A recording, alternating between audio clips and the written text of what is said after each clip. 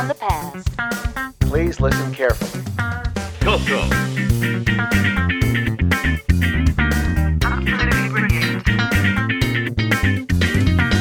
Welcome to the Coco Crew Podcast. A delicious adventure into the world of retro computing news and information. Featuring the Tandy Color Computer. Hey, you got your Coco 3 yet? Coco. All right. Welcome, Coco Cruisers. You are listening to the Coco Crew Podcast, episode number 62. Wow, that is a big number. What do you think, Neil? Do you think we're going to get to this? We're almost to retirement age now with this, huh? I can't believe That's exactly what I thought. Yeah. Still going. Yeah, well, see, I think my grandparents were allowed to retire at 62. My parents maybe have to go to 65, but I'm pretty sure mine says 67. So we got at least until 67 before I can retire, I guess. Huh? Anyway, well, what a month coming up. Yet another month of COVID quarantine or whatever. Hopefully some people are getting in some good Coco time or whatever. Still kind of eluding me. I think it's partly from being depressed or whatever of all the crappiness in the world. But, I try to at least keep up with the news. One thing to mention, coming up probably the day that this is released to the public or thereabouts on July the 31st, that'll be the 40th anniversary of the introduction of the Tandy Color Computer. Well, the TRS-80 Color Computer along with the Model 3 and the Pocket Computer 1. That's according to TRS-80.org. Hooray, hooray, 40 years, practically my whole life. Maybe not quite, but a long time to have the Coco in my life, so that's pretty exciting. And they're still working. Yeah, most of them at least. That's right. Yeah. It's funny, you read on like Facebook or whatever, you'd think these were tender, careful, turn to dust when you touch them things, or the way some people talk about them. I saw somebody said, I'm afraid to turn mine off and on. I want a hard reset switch. Because some apps can, of course, hijack the reset switch for the soft reset. I have some advice for that person. The only thing to fear is fear itself. Yeah, well, I think probably so. I mean, who knows, right? You turn the power off and on. I mean, that's probably the most likely time you'll have a problem with the power supply, but it doesn't seem like something that happens a lot to me, at least. Anyway, end of July, Coco Fest. I missed the last Glenside meeting, so I don't know if there's been any new updates there. Last I heard, they were hoping to get in with VCF Midwest, which, of course, was canceled. So, as far as I know, there's still no word on any Coco Fest for 2020.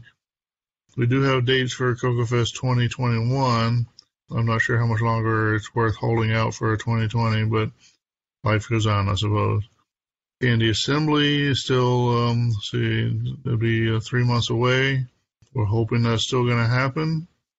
There's a survey sent out from an organization committee asking about who will actually go. So if you'd like to go to Tandy Assembly and you want it to actually occur, you may want to make sure to check your email for that survey and respond so that we have some idea that you might be coming. I think currently as it stands, there's rules in place in Ohio that would make that untenable. And maybe that'll change, but it needs to change pretty quickly for that to be something we can plan around. All right. Well, good news to all then, huh? So, anybody got a cool project going on? Anything fun or exciting happening? I got to spend a lot of time working on my Coco. Using it this weekend and brushing up on getting ready to rev up for maybe some programming projects. And fun to get to spend a lot of quality time with it. Well, that's cool. Yeah, I need to keep letting things back up on me. And so it's like, well, I can't, we got a little spare time, but I need to go ahead and pay the bills for the month, or I've got to go ahead and fix that thing that's broken in the back door, or, whatever. And so not having much free time to actually just do Coco stuff, but still hoping maybe it'll happen. It's July. What about any acquisitions? Who's gotten something cool lately? Anything? I picked up off of eBay two. They're young kid books, basically from back in the 80s that are, kind of like choose your own adventure style books or whatever. That's these are called the Bites Brothers, and they have like computer programs as part of the, the activity. You type in stuff from the book to do things or whatever. There's a series of them. I think I'm not sure how many actually, 6 or 8, 10 maybe. I don't know. These are only the first two. I haven't got through them yet. I haven't let it become a new collecting obsession yet, but it probably will. So if you have any Bites Brothers books, feel free to contact me. I'll send you my address and you can ship them, and I'll be happy to thank you on the air.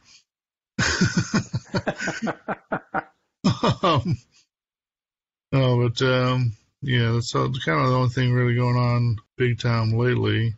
See, I still need to go through the pile of boxes that the Boise liberated from his collection for me. Yep, you need to do that. Might be some sweet potatoes in there. Yeah, I did open the boxes because I was afraid he'd have strawberries in there. That's an old joke for anybody listening. So, anyone else have any new acquisitions or anything? Dog Days of Summer got us down. It has been hot. Ooh, hot. Yeah, here too, yeah. Big time. Big time. Oh my God, turn the fan off, turn the hairdryer off when I walk outside. even been hot over here, and that's rare. Yeah. I guess that's our introduction. Maybe not as inspiring as we would like, but that's what we got this month. Right, yeah, exactly. Well, we take a break, regroup, and we'll be back with some announcements. So what did you want to show me? Check this out. I do this poke, and the printer is now at 9600. Yeah, that's a popular one. And I wrote this little program to do all these pokes to give me access to 40-track drives. Yeah? And this one lets me access both sides of the drive. Okay. And this utility automatically creates line numbers for me in BASIC. You do know that all these things are built into ADOS, don't you? Huh? Have you been living in a cave somewhere? ADOS adds all sorts of cool functions to your color computer. All the things you described and more. It even supports true lowercase on the new Coco 2s. You're kidding me. ADOS adds things like repeat key so you can edit your last command, DOS command for OS 9, error trapping in BASIC, there's a RAM command to run in full RAM mode, 2 column disk directories, keyword abbreviation, and that doesn't even scratch the surface of the features of ADOS. That sounds easier than all these pokes and short utility programs. You better believe it. And ADOS comes with an easy-to-use configuration program. You just run it, enable the things you want, ignore what you don't want. That sounds great. You can run ADOS from disk, or you can have ADOS create a ROM image, and you can just burn that onto a ROM and put it on your disk controller, so it boots up right into ADOS every time you boot your Coco. Imagine, you never have to set your baud rate again. Wow, that's amazing. Will it work with my Coco 1? ADOS works with both Coco 1 and Coco 2 systems, and it's available for just $27.95. You'll wonder how you ever lived without it. Supercharge your color computer with ADOS from Spectro Systems. Spectro Systems, Miami, Florida. Okay, Coco Cruisers, welcome back. Now it's time for some announcements. You are, of course, listening to the Coco Crew podcast. We are available on Twitter as a Twitter handle at Coco Crew Podcast. That's @ COCOCREWPODCAST. If you like to tweet, feel free to tweet at us, and we may tweet back. We've not yet gotten a Parler account, but I've been thinking about it, so I'll let you know if that happens. That may be too political. I don't know. We, of course, also have a Facebook page available. So if you're on the Book of Faces, come and check us out. Our Facebook page, The Coco Crew Podcast. Oh, that's 4 separate words. Come and join the group. Keep up with the newest announcements. Maybe occasionally a little news that's side channel for the podcast, or maybe occasionally a little jump ahead of the crowd. Learn some stuff and be cool. All right. Of course, we are a podcast, so of course we have our RSS feed available at cococrew.org, which works with most podcatchers. But we are, of course, also available through Apple Podcasts or Google Play for normal podcast downloads. And if you prefer to stream, we are available through Spotify, with Stitcher, and, of course, TuneIn. So if you are an Alexa user, you can say, Alexa, play Coco Crew Podcast, and, you might be surprised what happens. Of course, we've been taking our audio podcasts and converting them to a video form and posting them on YouTube, feel free to look for us on YouTube.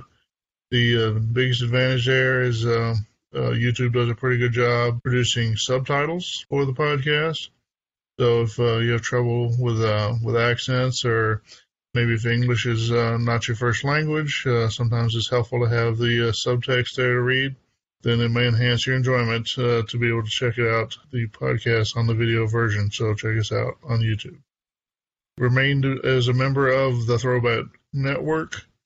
This is a collection of retro-themed podcasts. It includes both technology and 80s culture and other kind of retro-themed podcasts. So if you're caught up with the Coco Crew podcast and looking for something else to listen to, then we recommend that you check out the Throwback Network. We are also listed on the Game by Game Podcast Information Hub. This is also a list of retro-themed podcasts, but in this case, all technology-related, old computers, old video game systems, that sort of thing. Again, if you're caught up with the Coco Crew podcast, then we recommend that you check out the Game by Game Podcast Information Hub. Audio for the Coco Crew podcast is hosted by CyberEars. If you have a need to host audio on the internet, whether it's for your own podcast or your church services or your business or whatever you got, then we recommend that you check out CyberEars, where you will get your audio on your terms. If you'd like to reach out and contact the host of the Coco Crew podcast via email, we have some addresses set up just for that. First three will reach all of the hosts of the Coco Crew podcast. Show, SHOW, at cococrew.org. That's COCOCREW.org. We also have podcast, PODCAST, at cococrew.org. And feedback, FEEDBACK, at cococrew.org. Should you prefer to contact just one of the hosts individually, then we also have those set up. So I'm available as John, JOHN, at cococrew.org. Neil is available as Neil, NEIL, at cococrew.org. Mike, of course, is Mike, MIKE, at cococrew.org. And Boise is, listen to the spelling, BOISY, at cococrew.org. Feel free to reach out and touch one of us, so to speak. Those are our standard announcements. Here's where we normally would like to have, we do have a few announcements for events in real life. Some of them may still be more speculative or hopeful. Who knows? But VCF Midwest was scheduled to be in September, but that has now been canceled. So that is a sad event. Moving on, Tandy Assembly is still scheduled for the weekend of October 30th through November 1st of 2020. Again, their surveys have been sent out to make sure that there's still enough people interested in coming to make that worthwhile. And, of course, it will be subject to whatever legal restrictions the government of Ohio or local people or whoever manage to impose on us. But for now, we're still hoping to have the event. So respond to your surveys and make it look like it's going to be worthwhile. That will be, again, October 30th through November 1st of 2020. And with all hope not quite giving up, but maybe looking to the future, we have on the books Coco Fest 2021, scheduled for April 24th through the 25th of 2021. Hopefully we'll get through it to there, and COVID will no longer be a big issue. At the way things have been going, who knows? But anyway, there's our announcements. So why don't we take another break, and then we'll be back with some news.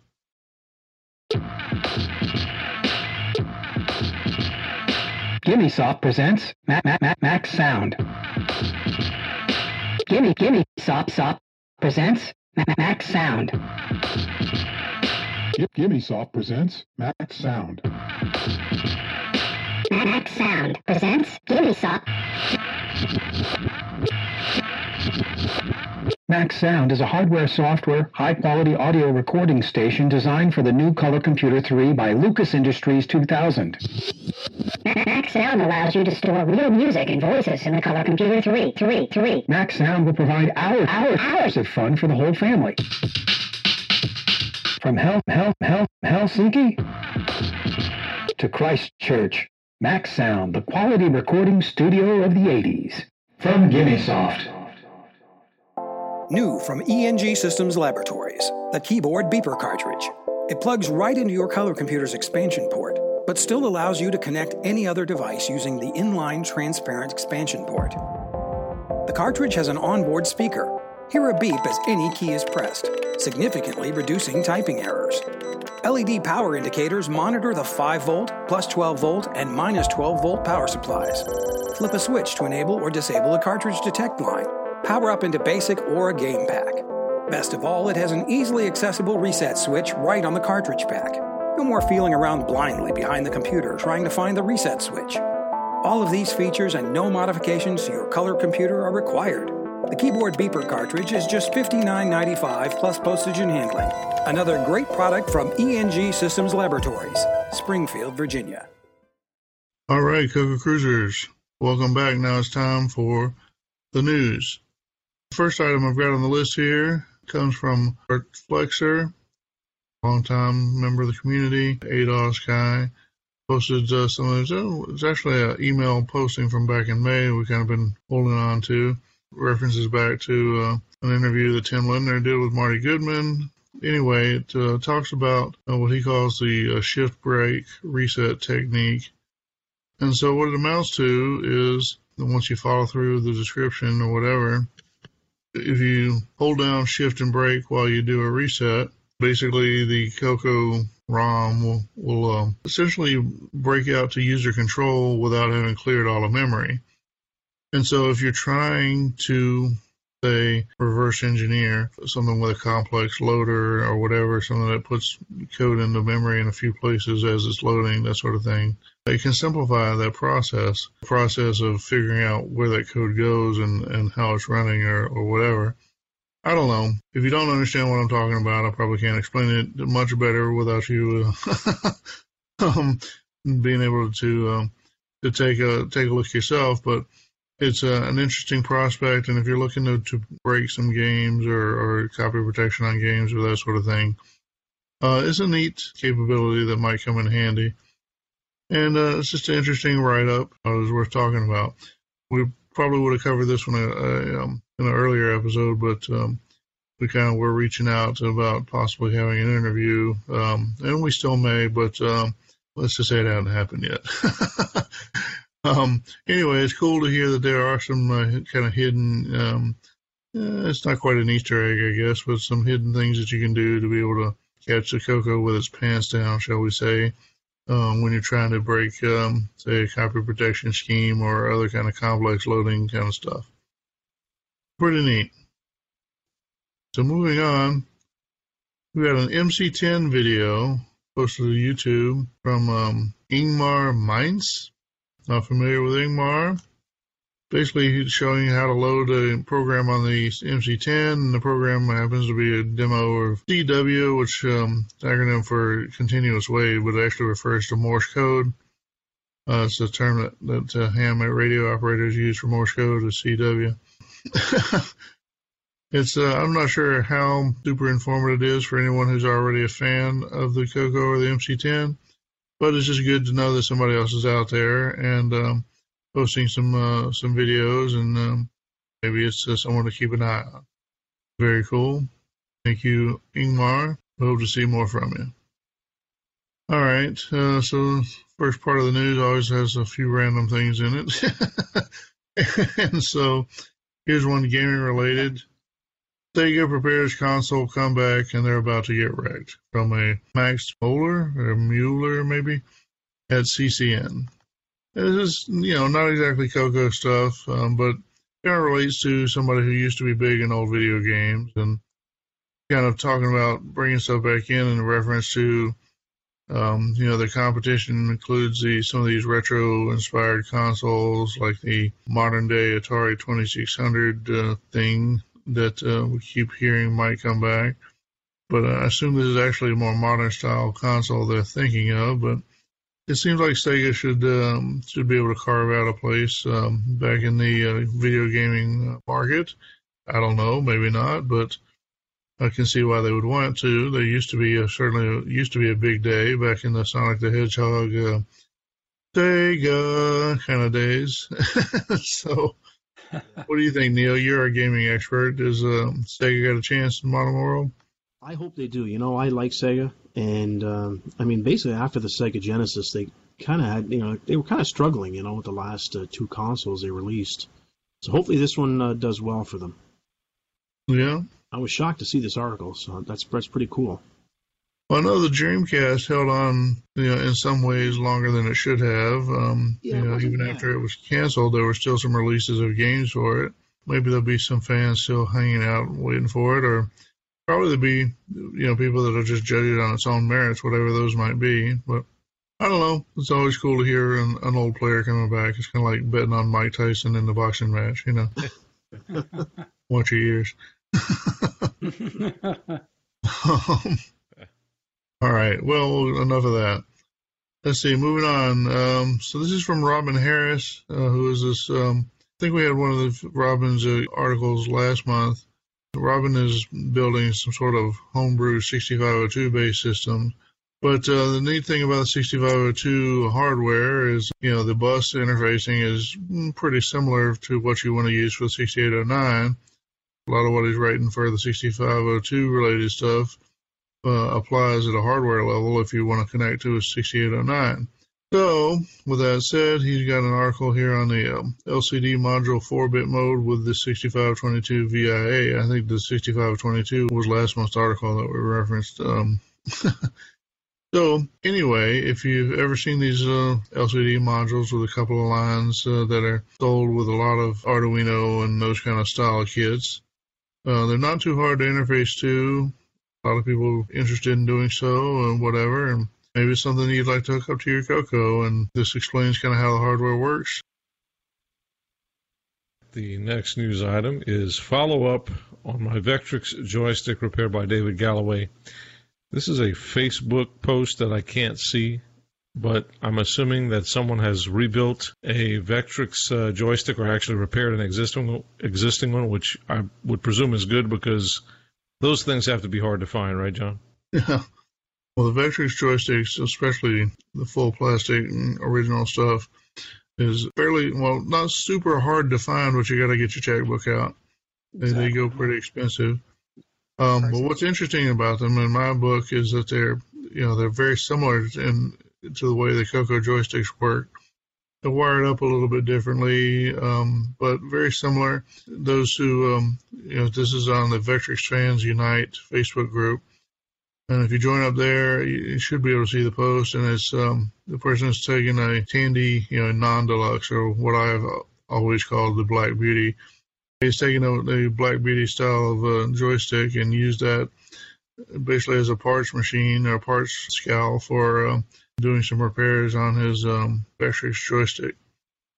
So basically taking the gimbal out or parts of it and been able to do the repair. But anyway, the point being that they, despite a few wiring differences, they're actually handled pretty similar between the Vectrix and the Coco. And I think that's interesting.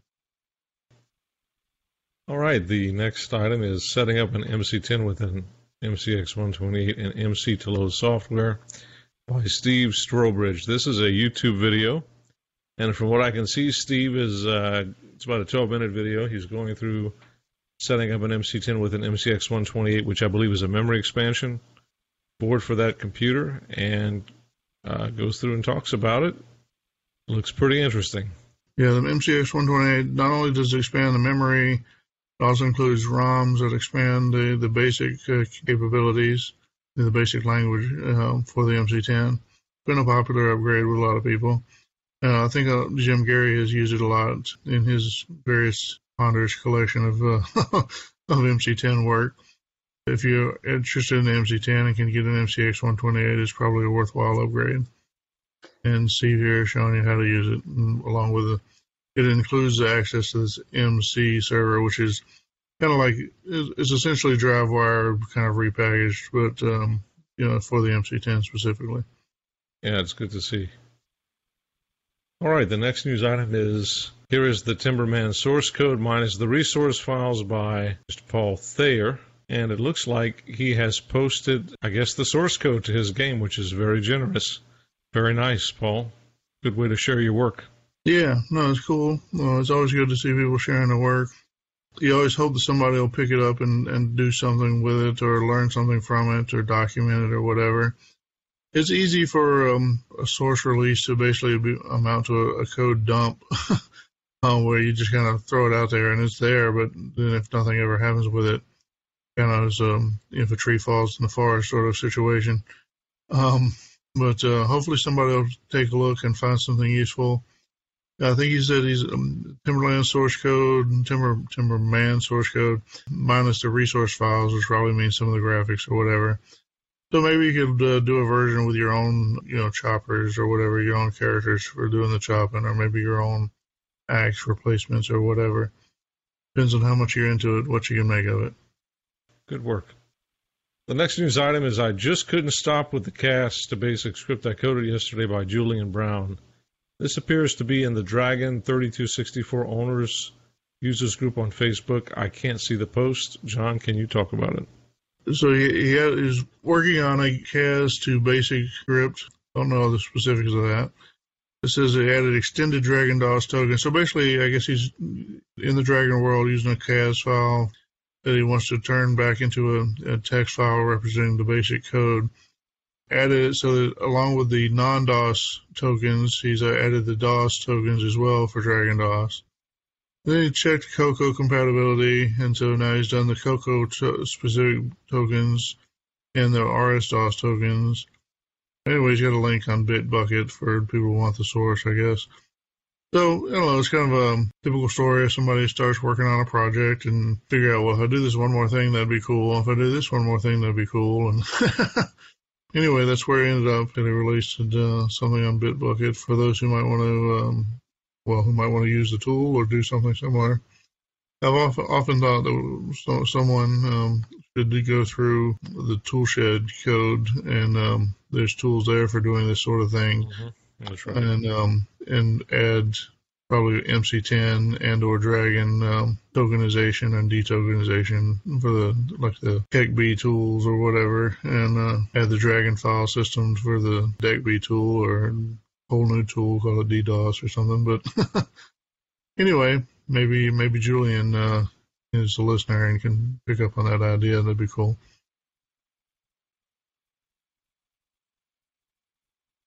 The next link I've got is not a computer thing at all, really, but I found it helpful.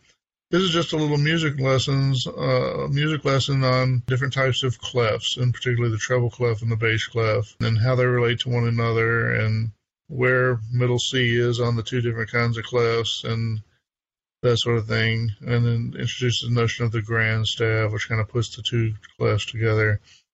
I don't know, if it may sound like I'm speaking Spanish or something, that if you're not into music at all, I found it an interesting little article, and had always kind of wondered, when you transition between the two clefs, exactly how much difference there were in the different notes at the bottom versus at the top or whatever. And it helps to answer that particular question on this post. So, I don't know, check it out. Maybe you'll find yourself going down a musical rat hole. Maybe you won't. But I hope you'll enjoy it and check it out. And if you want to produce some Cocoa programs with access to some decent music, and you want to do it on cartridge, I've got a good technology that I could make available for you. So please consider that as well. All right. The next one is from Timothy Lee at Ars Technica. It says, lawsuit over online book lending could bankrupt Internet Archive. Probably you've heard of us talk about the Internet Archive, uploading PDFs and that sort of thing to the archive. It's a great resource, particularly for retro computing people, partly because one of their technology evangelists or whatever is a retro computing person that has uploaded a lot of things. Anyway, they apparently have run afoul of some book publishers or whatever with some of their practices, and it's led to a lawsuit. It's probably not surprising, really. Maybe you come down on one side, maybe on the other, but it might be worth checking out, reading up, and learning more about exact issues at hand relating to copyright and the ability to share content over the internet, in the modern age, that sort of thing. I don't know. It's kind of in the worth a good read kind of category. So yeah, this is really disappointing because there's a lot of good stuff on there, and I would hope they don't go down. Yeah. Definitely want to keep them around one way or another. It may have been a lofty dream in some ways, but I hope it manages to stay on its foot one way or another. Okay. Got a post from Rich Whitehouse, and this appears to be associated with something called the Video Game History Foundation. I don't know if he's, just a random contributor or if he's actually employed there or whatever. The title, Reconstructing a Lost NES, that's Nintendo Entertainment System, a lost NES game from 30-year-old source code disc. So I think this is going to sound something that reads a little like Raiders of the Lost Ark and the Digital Age. Basically, they've collected some old diskettes and figured out how to read them and put things back together and rebuild it and reproduce this on this basically lost game for the NES. Could be a good read. If you don't know, it might be a little tough to get through if you don't already have some understanding of how the NES works, from a technology standpoint. But if you do, or if you at least want to enjoy some of the other stuff they talk about on, reading stuff off our old floppy disk and that sort of thing, then give it a shot. I think you might enjoy it. Did you check it out, Neil? No, I haven't checked it out, actually. This is new for me. I will, though. I like the NES, as you know. Oh, yeah. And the next one, this comes from Sean Nichols at The Register. So, a little bit tongue-in-cheek, I think, but if you bought a CRT monitor or TV 13-plus years ago, probably about the last time you could buy one, at least off the shelf, just hold on a little longer. There may be a small check for you. And so apparently there's a class action lawsuit pending in California related to the sales of these old CRT televisions and monitors from a long time ago, between 1995 and 2007. If it's like most class action lawsuits, even if they win, your check will probably be $13 and a buy a Big Mac, get a Big Mac free coupon at the local McDonald's or something like that. Just kind of comical technology that most of our listeners should be at least somewhat familiar with, but just kind of an illustration of your justice system at work here, or your legal system at work. How long it takes to resolve some of these things and how ridiculous some things can be. You're coming in loud and clear. Must be a realistic CB radio. 10-4, good buddy. It's my new 40-channel Realistic. Radio Shack's got it on sale right now for only $79. I saved $60. That Realistic sure is a good brand. 10-4 on that. You can depend on Realistic. Where are you headed now? Back to Radio Shack. The new 4K TRS-80 color computer is on sale for just $349. 10-4, good buddy. Color graphics, sound, joysticks. Talk to you later. Whoa, where you going? Radio Shack, of course. The Realistic 40-channel CB radio and TRS-80 color computer on sale now. Only at Radio Shack, a Tandy company. Do you draw on a Coco?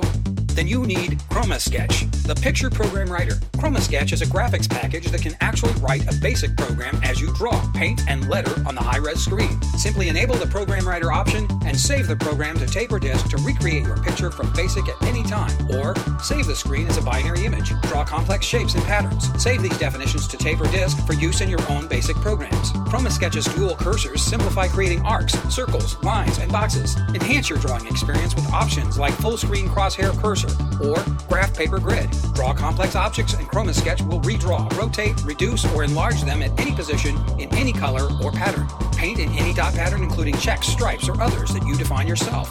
Draw dotted or twisted lines. Overlay color patterns for translucent effects. And the fast, compact graphic programs that Chroma Sketch generates are yours to use in any way you wish without license. These basic programs can be used for games, graphic adventures, educational software, or on-screen slideshows. Chroma Sketch can utilize any combination of joystick-compatible devices, including the touchpad or color mouse. Best of all, Chroma Sketch is just $29.95 on cassette and $34.95 on disc, plus free shipping and handling. Chroma Sketch requires 32K extended basic and works with all ROM versions. Chroma Sketch, the picture program writer, from Nexus, Knoxville, Tennessee. This one is from Ed Snyder. I have a feeling this is going to keep getting better. Ed, apparently, if you're familiar with working on the Gimme X graphics enhancement for the color computer, figured out a way to add an 8 megabyte module to the Gimme X. So it would extend the Cocoa memory by 8 meg, and that should last you multiple lifetimes. Yeah, well, a lot of memory. You'll have greater buy a whole new machine, and you'll have a lot of cool stuff to do with it. Yeah. You can go check that link out and keep posted on Ed's developments of Gimme X. This next one is from Erico Patricio Monterio, a TRS-80 color computer Dragon commercial quality action fight game. This one's kind of cool. It's not really a blog, but it's kind of listed that way. But he's looking at developing a Coco game based on the action fight games that were really popular. It's kind of neat. It shows kind of the development of figuring out to use semi-graphics on the Coco, using an emulator because there's never real Coco. The video in there is at least as animated of the development and kind of the end result. And he's doing it in BASIC, so trying different things to see how to make it faster. Yeah, it's kind of cool, the fight characters he's got moving around and things. So yeah, it's definitely worth checking out. Pretty cool. Yeah, this was surprisingly good for the technology. Okay, next one is from James Jones. Recently, I was surprised to discover that in BASIC 09, you can assign things other than atomic types. So this article is just talking about some of the things you can do in BASIC 09. If you're not familiar with BASIC 09, it has some very flexible variable declarations and structures, and you can get really complicated with it. So in this article, James is talking about creating multiple arrays and copying them to each other, and definitely worth reading and checking out. Another good one from James Jones. Yeah, that's cool. I was always count on James for some petty language analysis stuff. Pretty cool. Mm-hmm. Okay, our next one is from David Yude. It's the Bites brothers, Brent and Barry, solve their neighborhood mysteries. This is a Facebook group, and it says, "Move over, Frank and Joe Hardy, the Hardy Boys. The Bites brothers, Brent and Barry, solve their neighborhood mysteries using cutting-edge 8-bit technology." So these are those books that John was alluding to at the beginning of the show, and looks like there's several of these books published in the early 80s. Pretty cool. And these included programs, correct, John? That's right. You can type in stuff from them, work on problems, that sort of stuff. Yeah, I don't know if they're available as a PDF or not, but looks like they might be available on the Internet Archive. All right, our next news article is from Sierra Anscombe. XROR Windows packaging, good, bad? So it looks like here he's putting together a package for Windows, a Windows build here. Well, yeah, so he's a producer of XROR and just asking for feedback on the packaging of it. Thought it was worth discussing. All right, the next news article is also from Sierra Anscombe. XROR 0.36 released, a new version. I'm not sure how much difference in time there was between how's my packaging and I just released one. But, nothing else. He'll still continue packaging releases in the future, so he'll still appreciate whatever feedback you have. Yeah, it's a good emulator, too. XROR is a good emulator for the Coco 1 and 2 and the Dragon. All right, next news article is from Todd Wallace. A working chiptunes player for OS 9. This looks pretty cool. Right now, it only supports, on the right up here, is the OPL sound chip, but it looks like he has plans for the GMC. Yeah, we'll see how that works out. Yeah, I think right now he's only targeting the Mega Mini, whatever, MPI. Yeah, there was the other sound card, too, wasn't there? Ed Snyder had the, just the regular. Yeah, he had... I forget what that was called now. Yeah, I forget too. Coco PSG. That's it. Yeah, it probably works with that. I would assume. I mean. Well, that'd be a whole different type of file, but I don't know if he's got them or not. But that's a cool video, cool walkthrough of the player. Yeah. Yeah, it's done a good work on the software for the player. And cool to see it in OS 9.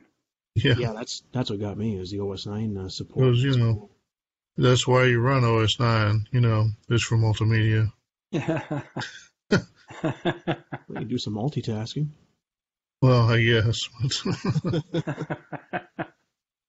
The next news article is from Ed Snyder, speaking of Ed.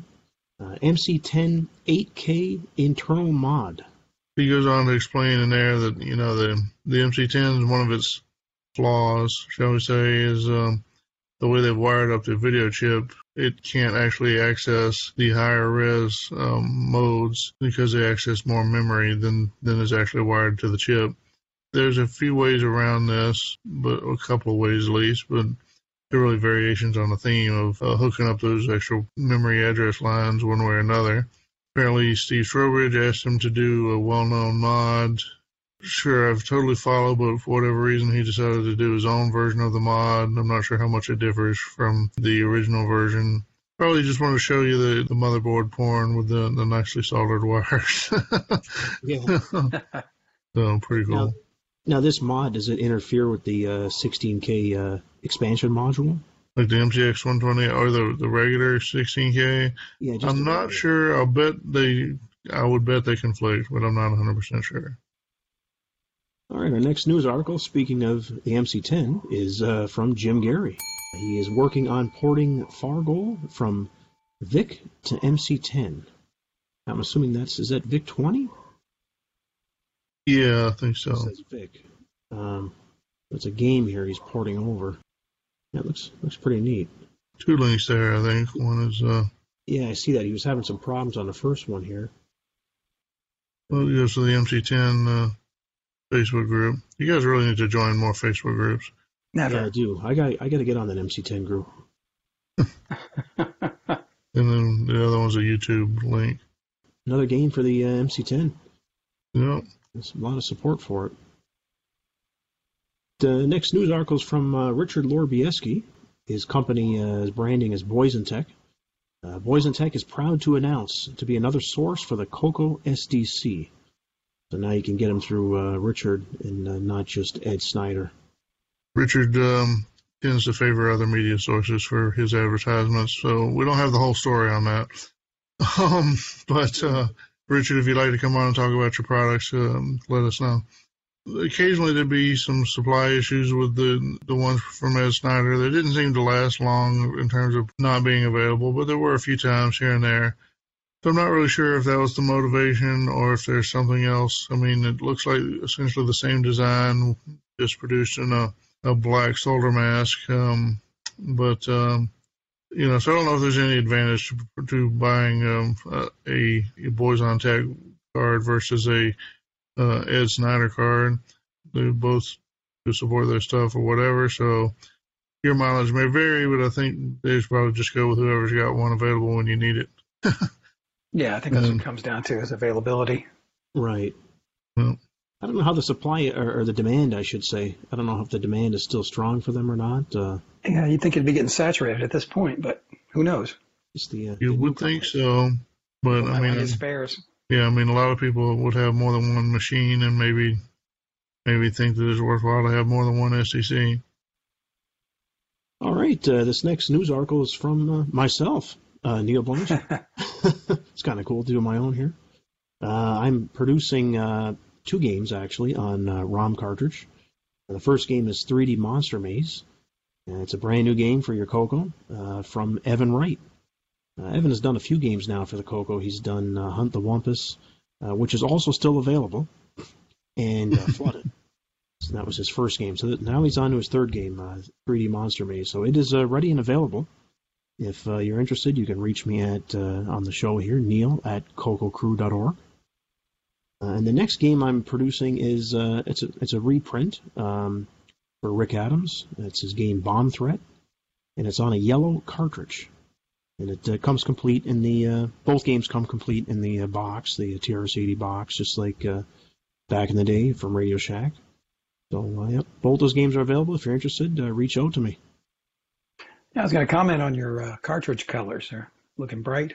Yeah, just trying to do something a little fun, keep them a little different. Speaking of that, 3D Monster Maze comes on 2 different colors. So you can get a translucent see-through kind of plastic or a deep blue.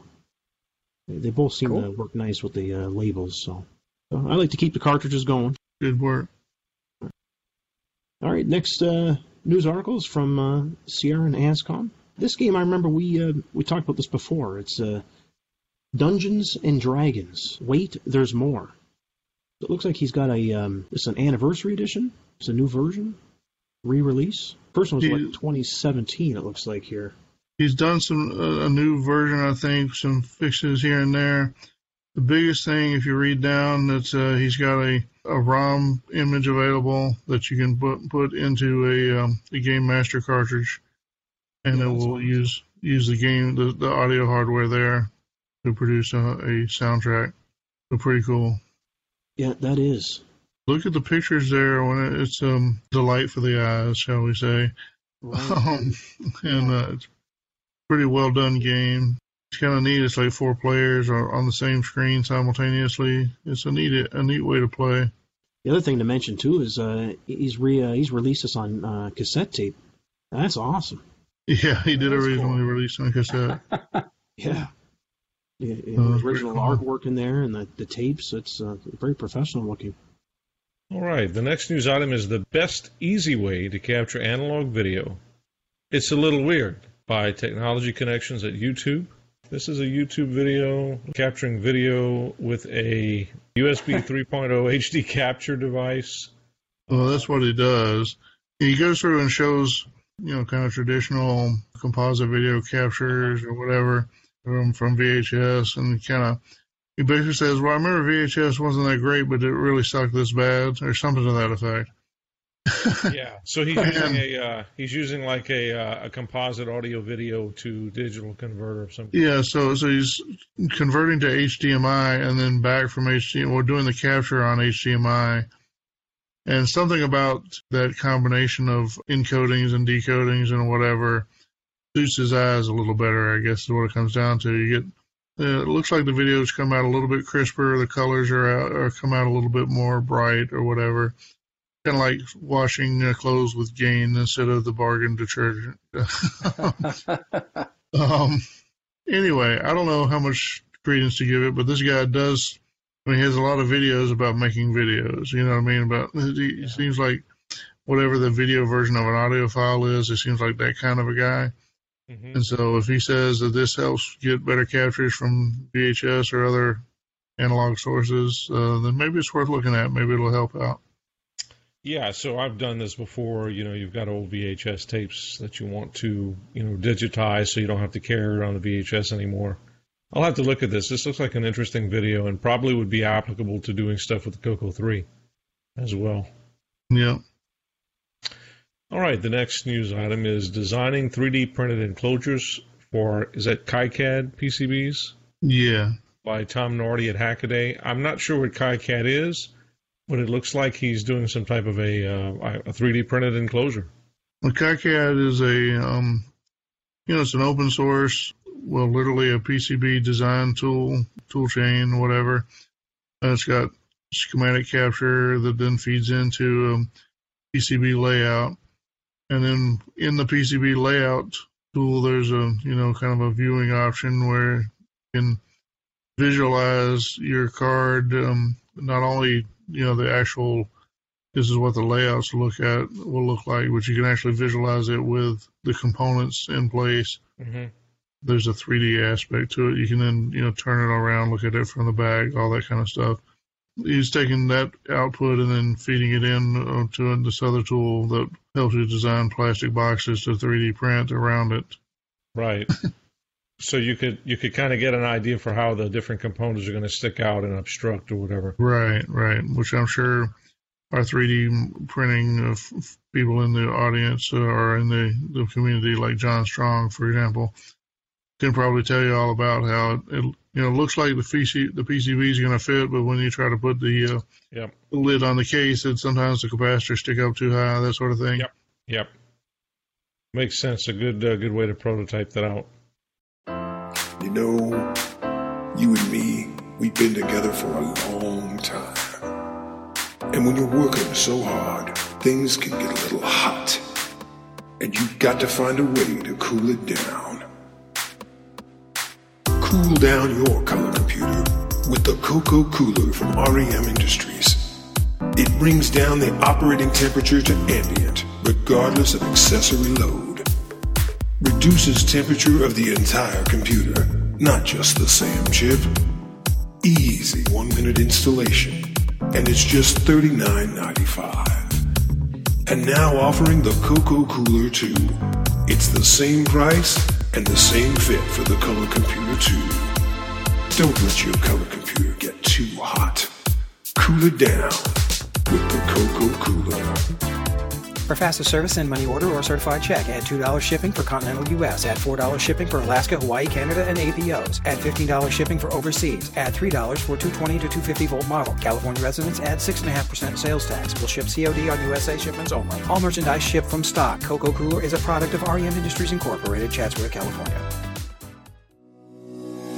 If you are a fan of the TRS-80 color computer, then you won't want to miss Cocoa, the colorful history of Tandy's underdog computer from CRC Press. Follow the evolution of the color computer from the early beginnings of Project Green Thumb and Videotex terminals to the Cocoa 1, MC10, Cocoa 2, and Cocoa 3. Follow the rise of Rainbow Magazine, Microware, and the Cocoa community at large. Get the inside story from Tandy engineers, constantly challenged to reduce cost and increase capability. If you own a Cocoa, you should own this book, Cocoa, the colorful history of Tandy's underdog computer, written by Boise Pete and Bill LaJudas. Available now at Amazon.com. All right, the next news item is Reversi and Super Basic on the Color Computer by Jerry Stratton. So it looks like Jerry has a blog post with a lot of detail about how he wrote this game. Quite interesting. I'm just perusing through it. Looks good. Seems to have some pedagogical value, if you will. So, yeah. Well, I thought Mike might have some comments on the Super Basic aspect. Did you get the book that he wrote, Mike? Yes, I've got the book, and yeah, I thought that was pretty cool that he's continuing with it and doing other things in Super Basic. So, yeah, pretty cool. And he goes on to talk about how it's kind of generic, where it's not dependent on specific computers, just using text characters. So, made it real easily adapted. These old BASIC books, those kind of generic programs in BASIC that you could get back in the 80s. They can be useful fodder for any kind of compiler style of project. Just, I want to test out, I've got a tool that works with basic source code. I want to make sure it works on all of it or as much as possible. It's kind of cool to take old computer game books and whatever and run some stuff through them. And yeah, a lot of it's just plain text or whatever, but it definitely runs through all the, how the for loops work and how the if statements work and all those sort of things. So that's kind of cool. The next item, in fact, is related to this. Convert PC Basic code to TRS-80 Extended Color Basic. Again, Jerry is talking about how to take original code written in PC Basic and bring it over to do a Cocoa translation by hand. So another good aspect of this article. Very good work. Yeah. All right, the next news item is Rally SG is based on the arcade game Rally X from Namco by Nick Marentes. This looks like a new game that Nick wrote for the Cocoa 3. This is the first time I'm seeing this. Been out a week or two, not a super long time. It's a semi-graphics, he says 64 by 64 resolution. This SG8 is what he's using. It's a semi-graphics game. I mean, it's essentially a low-res graphics game. But it's Rally X, and if you're familiar with Rally X, or it's a clone or whatever Rally X, it's almost like a marble maze kind of you're racing around in, and so you don't need a lot of super high res stuff. I mean, it's not like you're not gonna look into the driver's eyes. You know what I mean? You're gonna see a block for the car. Right. I haven't played it. It looks okay. If you like Rally X, you'll probably like this game. It certainly makes sense if you're gonna.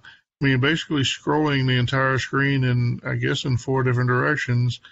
If you're going to scroll the whole screen, or at least in the non-score version of the screen, part of the screen, you want to limit it to the amount of data you have to move, and so using the semi-graphics format for that makes a lot of sense.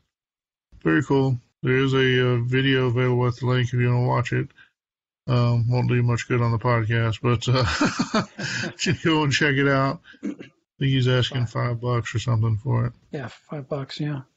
Yeah, very. And it runs on the 1, 2, and 3, which is kind of nice. And yeah, that is nice. Nick, it's not too late. This should be released on a cartridge.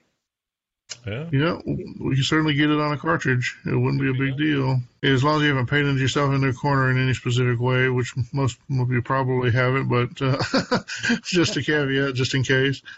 But yeah, we'd love to get it on a cartridge if you'd be interested. And if you want one that plays music, we could get you on one of those cartridges. Of course, we have to get some musical content, but I'll bet we can figure that out too. This one is from Luciano Scharf. Another CP400 recovered, working perfectly after general cleaning.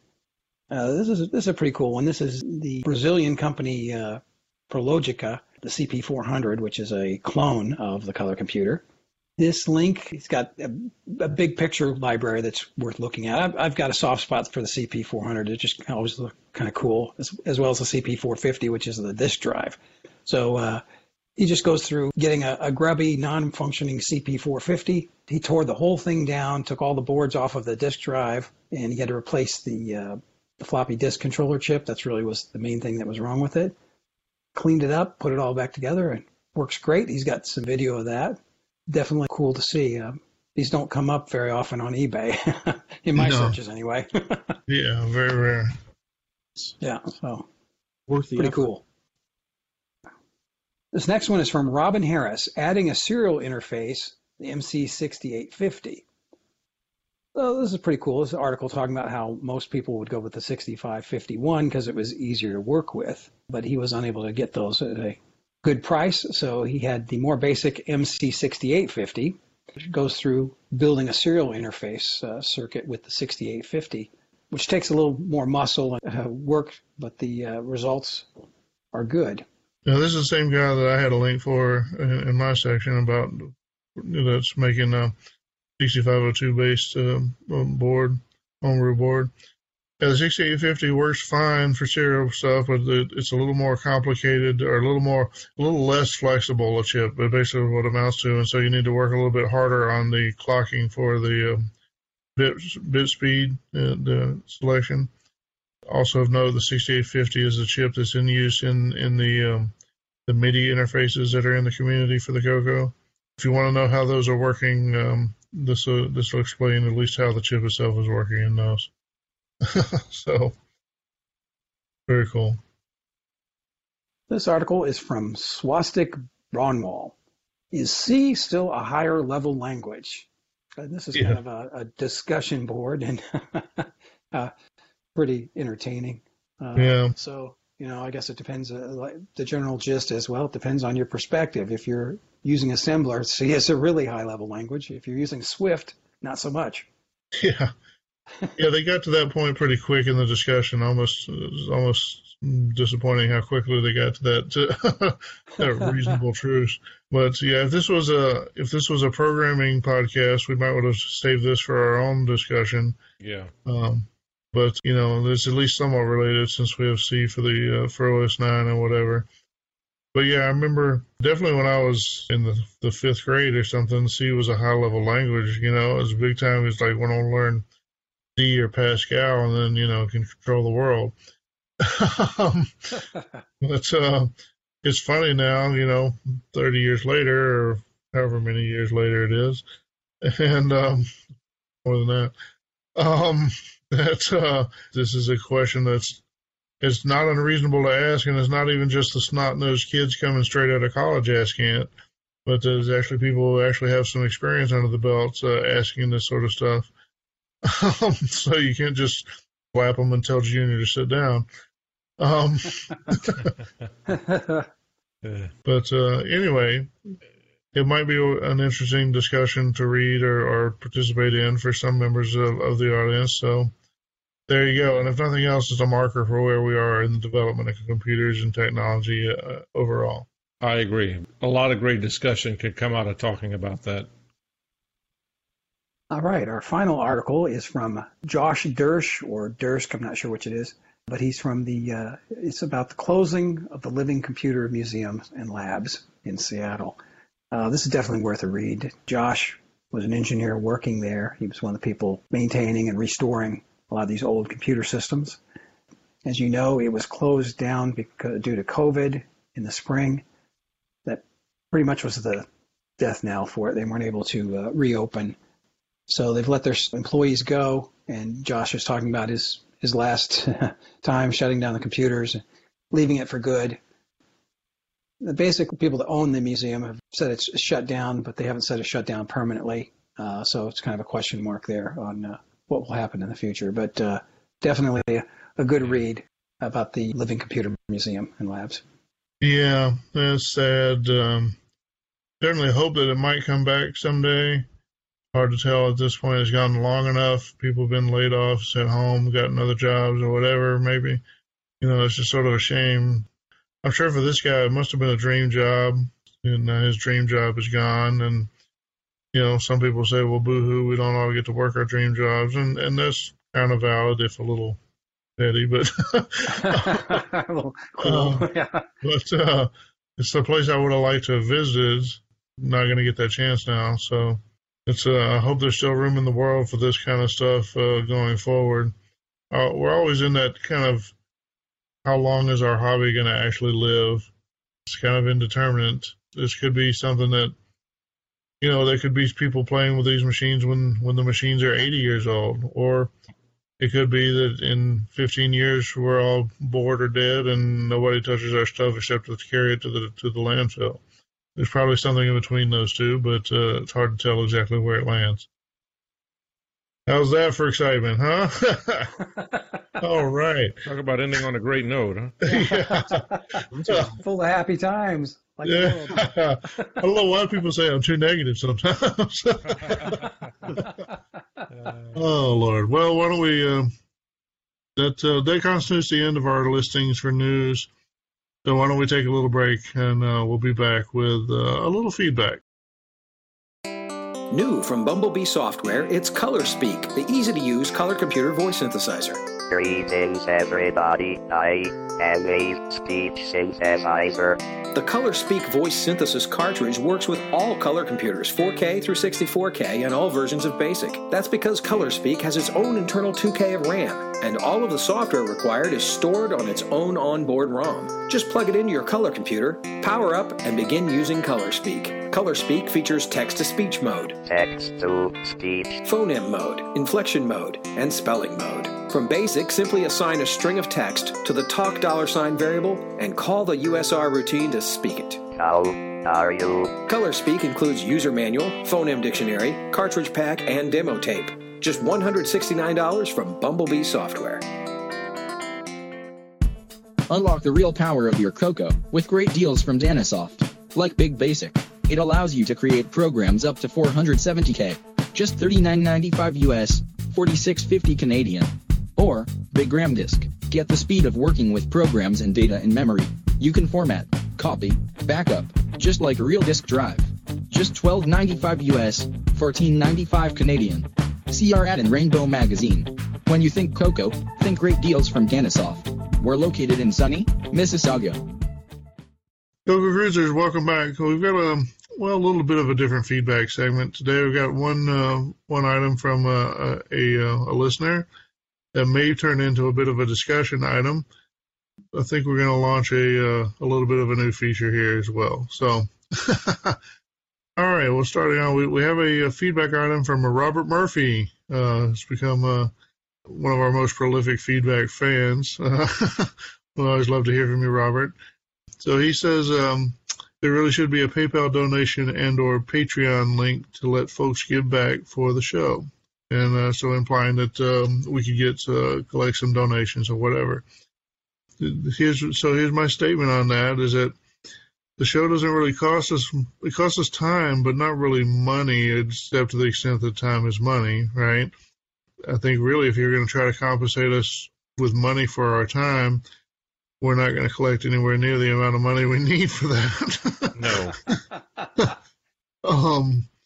And so it's really our little gift to the community, and it's not that much money, and it does help that Cyber Ears sponsors the show, so we don't have to pay for any kind of hosting, so that's good stuff. That helps a lot. Otherwise, I don't really know what we would do with any money that you would give us for the show. We all could go out and buy, expensive microphones or expensive speaker setups, or I don't know, audio switchers or green screens or something like that. So green screen won't do much good for our audio podcast, but that kind of stuff. And I guess there might be some other shows that have done that sort of thing, but I don't think it suits the personalities. I don't think it suits the personality of our show or of our host very much. To be honest, if any of these guys come and say, "Hey, I need to buy a bigger microphone," I'll say, "What's the matter? Your paycheck didn't come in?"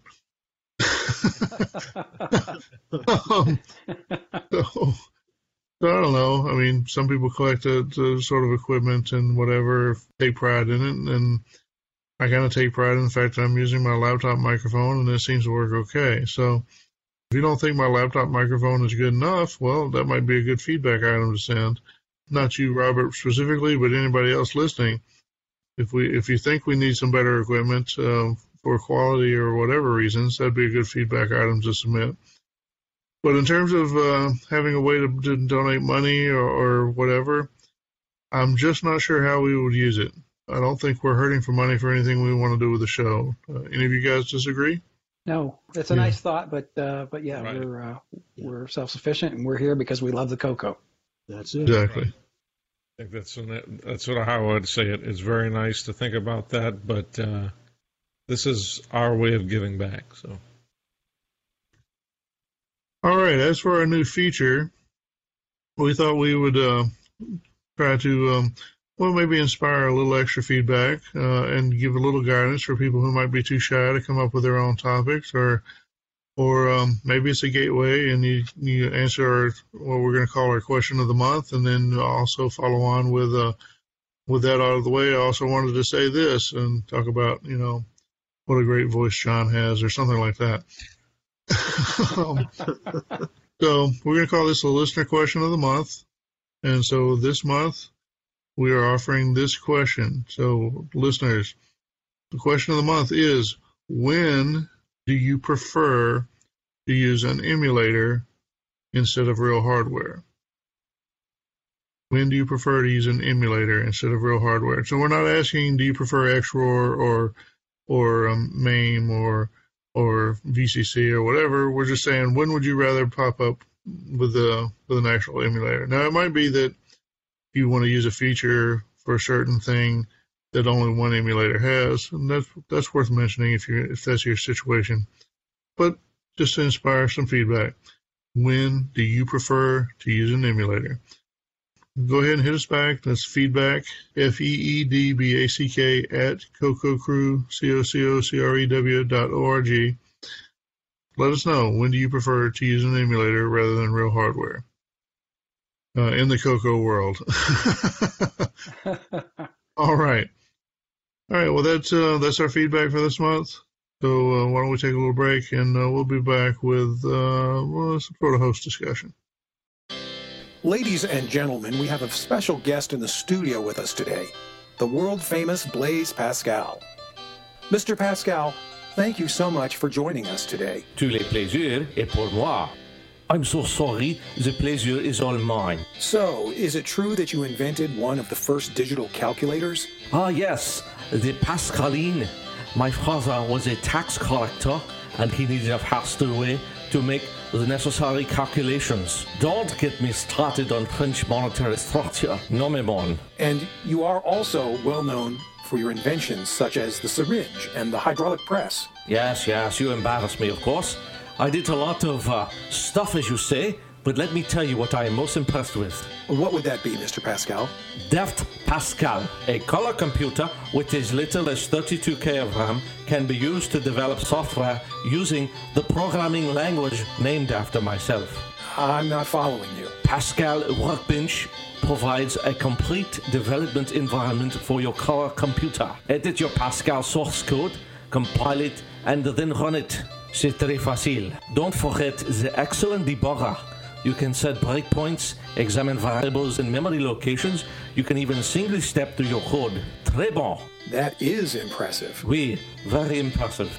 Well, folks, there you have it. Pascal on Pascal. Pardon? Are these donuts for anyone? Sure, help yourself.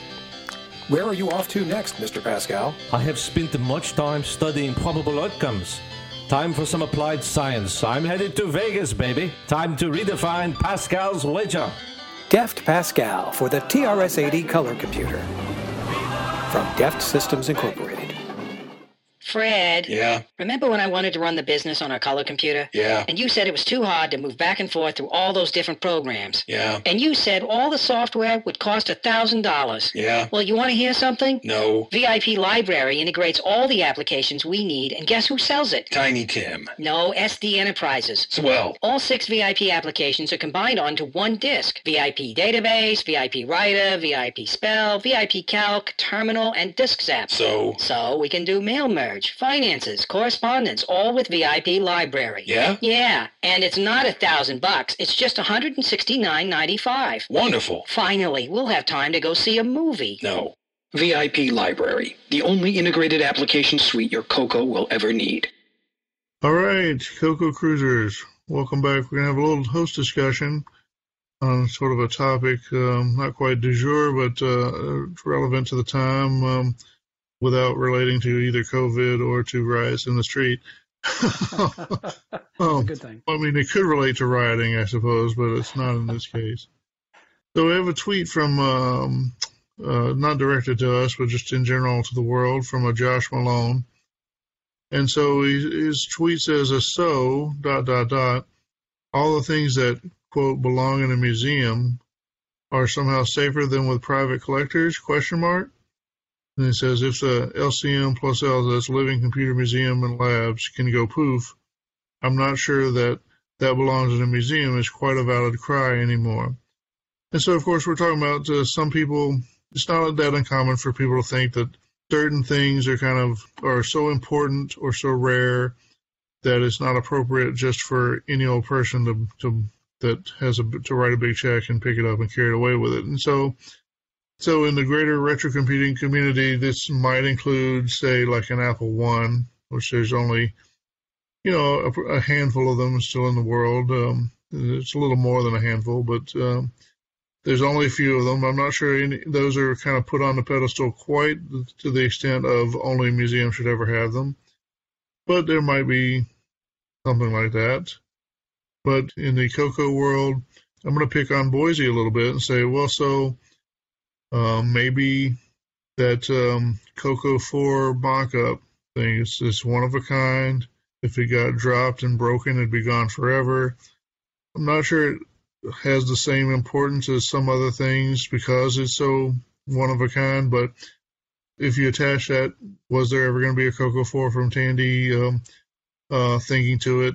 Maybe it is so rare that some people might think, well, instead of just sitting in Boise's garage down there in Louisiana, maybe we should put that in the Smithsonian or something.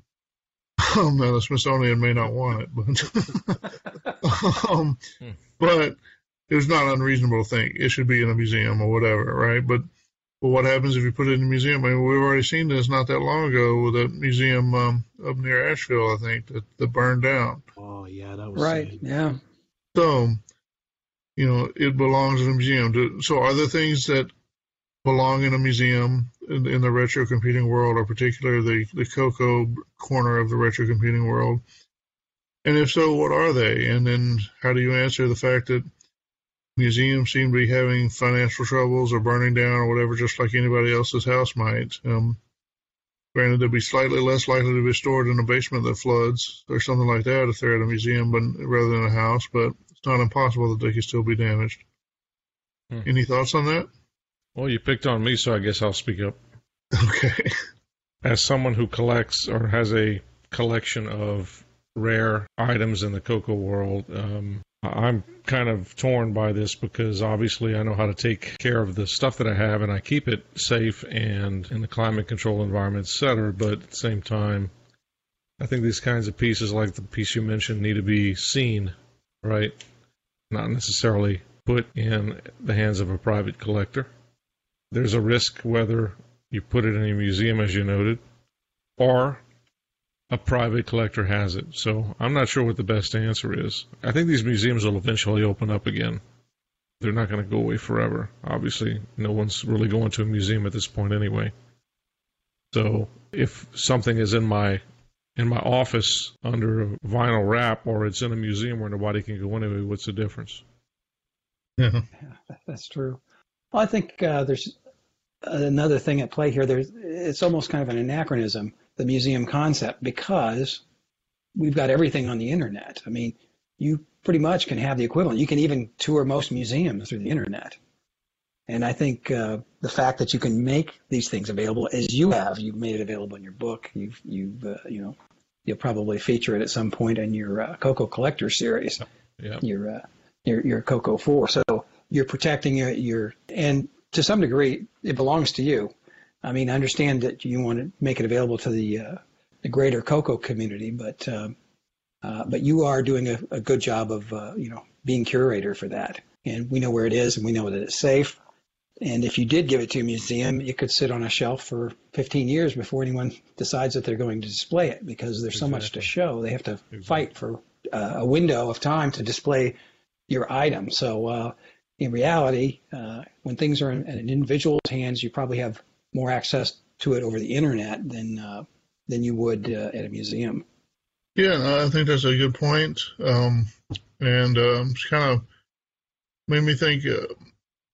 Well, I don't know if anyone else ever heard someone say that something to the effect of that the ideal form of government would be an enlightened dictator. Somebody who has absolute power to do exactly the right thing and does it.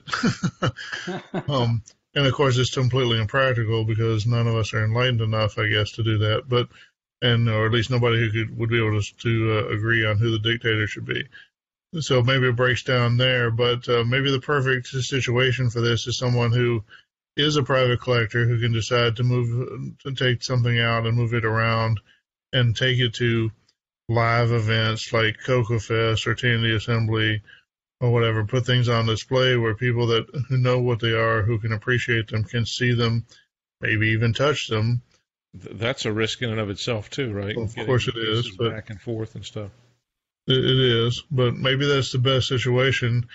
They put these TV shows on like the Learning Channel or whatever that's called like Mysteries of the Museum or whatever, where they'll go into especially some backward or unknown museums, in the middle of the country somewhere, and say, well, they've got this display here and it's got, Paul Bunyan shoelaces or something like that. and it's like, well, these really are the shoelaces that Paul Bunyan were wearing when he captured Babe the Blue Ox, or, and of course I'm taking a little liberty with the truth or whatever, but you put something in a museum that nobody can go to, then you might as well have thrown it away, right? Or not much worse than that, or not much better than that. And like you say, the risk that I think most people think about when we're going to let some private collector, some private capitalist come and use the money he stole from the proletariat to pay for something and then squirrel it away and no one ever sees it again. Right. Obviously, these things can happen when we have people who own items. But, if we did have, if we could somehow summon somebody from the Smithsonian to come to Coco Fest and pick up an item or two, then they'd probably head right back to Washington and find the deepest, darkest corner of whatever museum or whatever warehouse still has a space on a shelf, and they'd put our beloved Coco stuff on that space, and that's where it would sit for the next 50 years. So how would that help anybody, Yeah, I'm going with the private collector. See, the thing, I've thought about the museum. I was toying with the idea for the last couple of years of opening up an exhibit at the local museum here just in town, in my city. Mm-hmm. But the problem is with that, it's such a limited audience. So it's just kind of like what you guys are saying, that not a lot of people you're not going to get a lot of traffic for it, and you have to have people that are interested in it.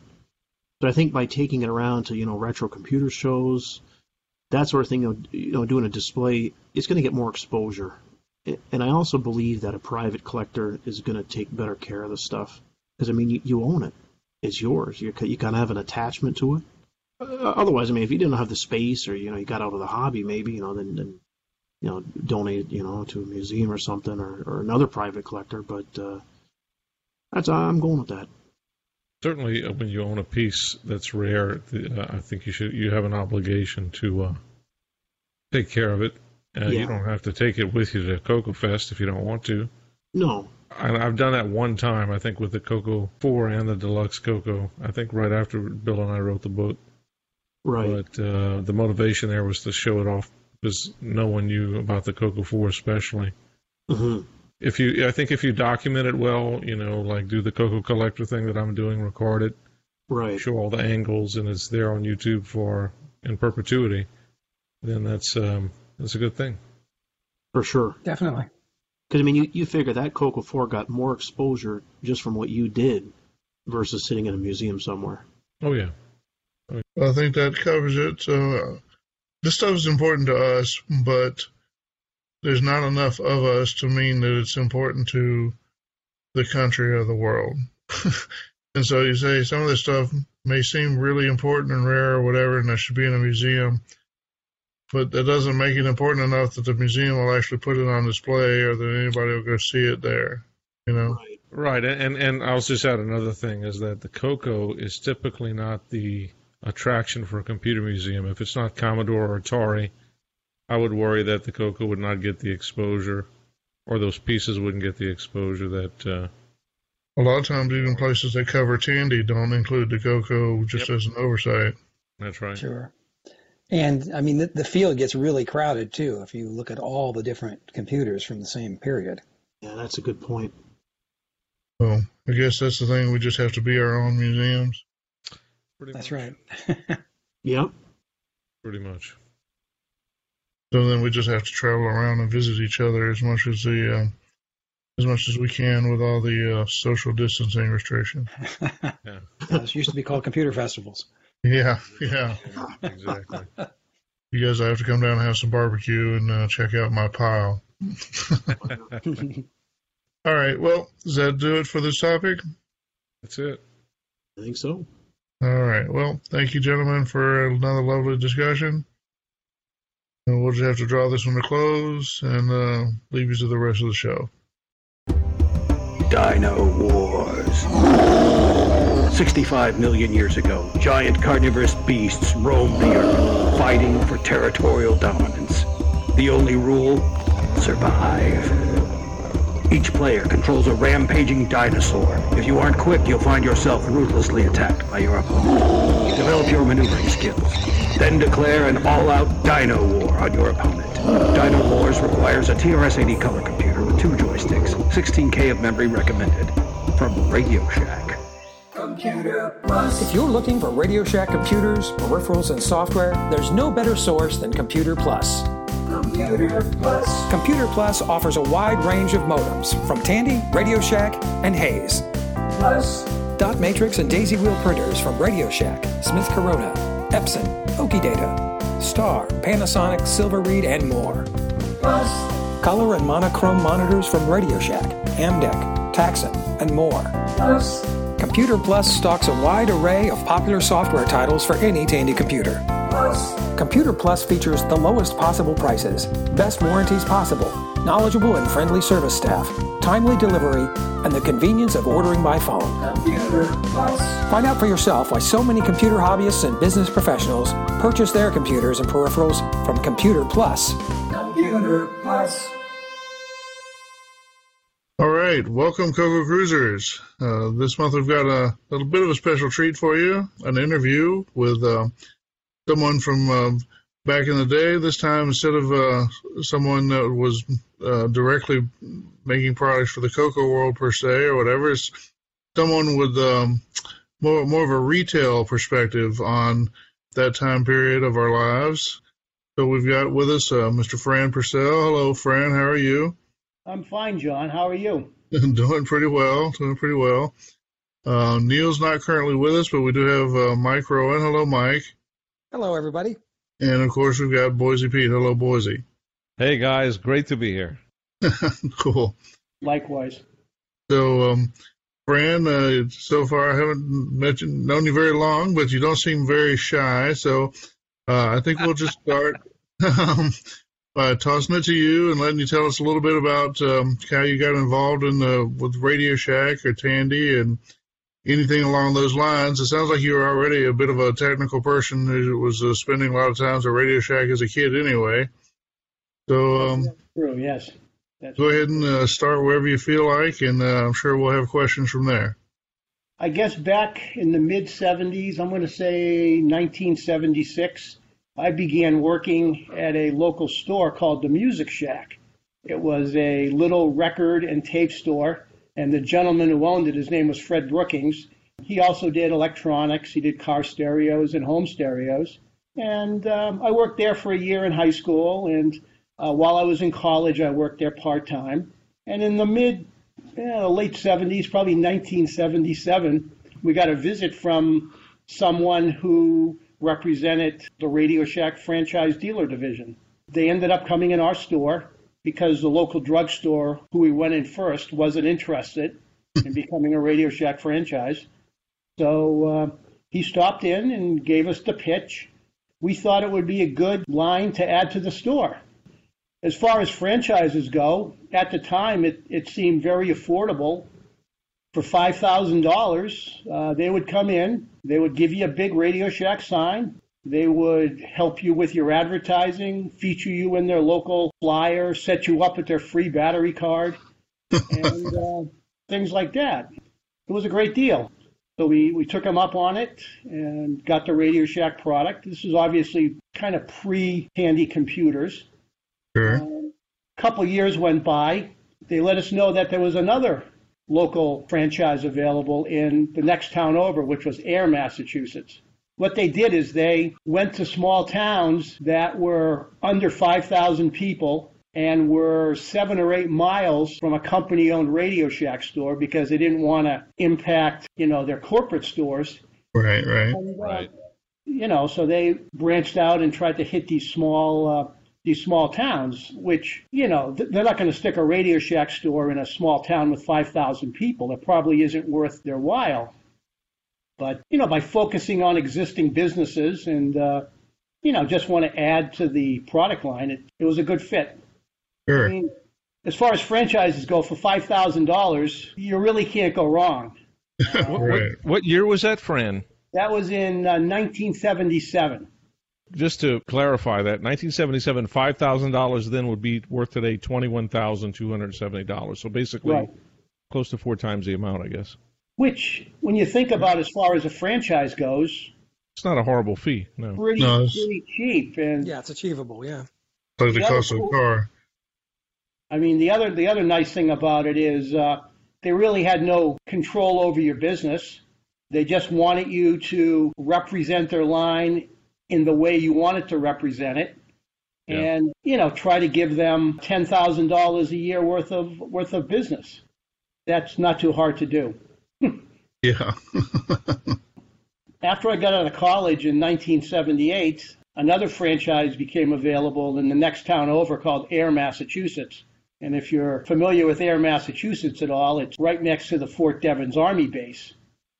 So if you're at all familiar with retail locations around Army bases, you're busy like 2 days a month. You're busy the first of the month when the GIs get paid, and you're busy the 15th of the month when the GIs get paid. So the rest of the time you're looking for something to do. So how I got involved with the computers is, while I was running that store, I had a customer that had bought a TRS-80 Model 1 and needed a disk drive for it. Radio Shack was backlogged, back-ordered 3, 4, 5, 6 months on these disk drives. So I did a little research and found a company called the CPU Shop in Charleston, Massachusetts. It was buried in the bowels of Charleston up by the Bunker Hill Monument. This company actually went out and manufactured like a case, a power supply, and a disk drive, which was, Model 1 compatible. I hooked up with this guy, went to his place. It's kind of weird. You walk into this apartment, and he's got like a machine shop set up in his living room. He's got an oscilloscope over here to adjust the drives. We just started talking, and while I was there, he was on the phone with a customer, and I heard him say to the customer, "No, I don't have any Radio Shack expansion interfaces. I just sell the drives." And after he got off the phone, I said, "Well, I can sell your Radio Shack expansion interfaces." So This was probably 1979. This guy started buying expansion interfaces from me, and his store did quite well. He ended up opening a retail store in Charleston, which actually morphed into 11 or 12 more retail stores in New England. They ended up ditching the CPU shop name, and they called themselves Computer City. It wasn't the Computer City owned by Tandy afterwards. This was a predecessor to that. He probably bought thousands of these expansion interfaces from me. I mean, the item retailed for $299 at the time. And what these companies did is they bought them, inserted their own memory, which Radio Shack at the time was charging $300 per 16K. So he was able to offer these expansion interfaces, not as being a Radio Shack store, to go along with his disk drives. So it worked out really well for him.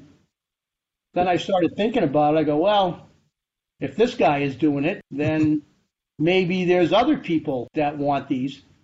So I walked across the street to the local bookstore, and I bought any magazine that had anything to do with the TRS-80, like 80 Micro and Kilobaud and Byte Magazine. I went through all of these, and anybody who sold software or hardware for the TRS-80, I either called and introduced myself and told them what I could do, or sent them a letter. Because a lot of mail order companies back then didn't, believe it or not, didn't publish their phone number. It was just an address, send your money here kind of thing.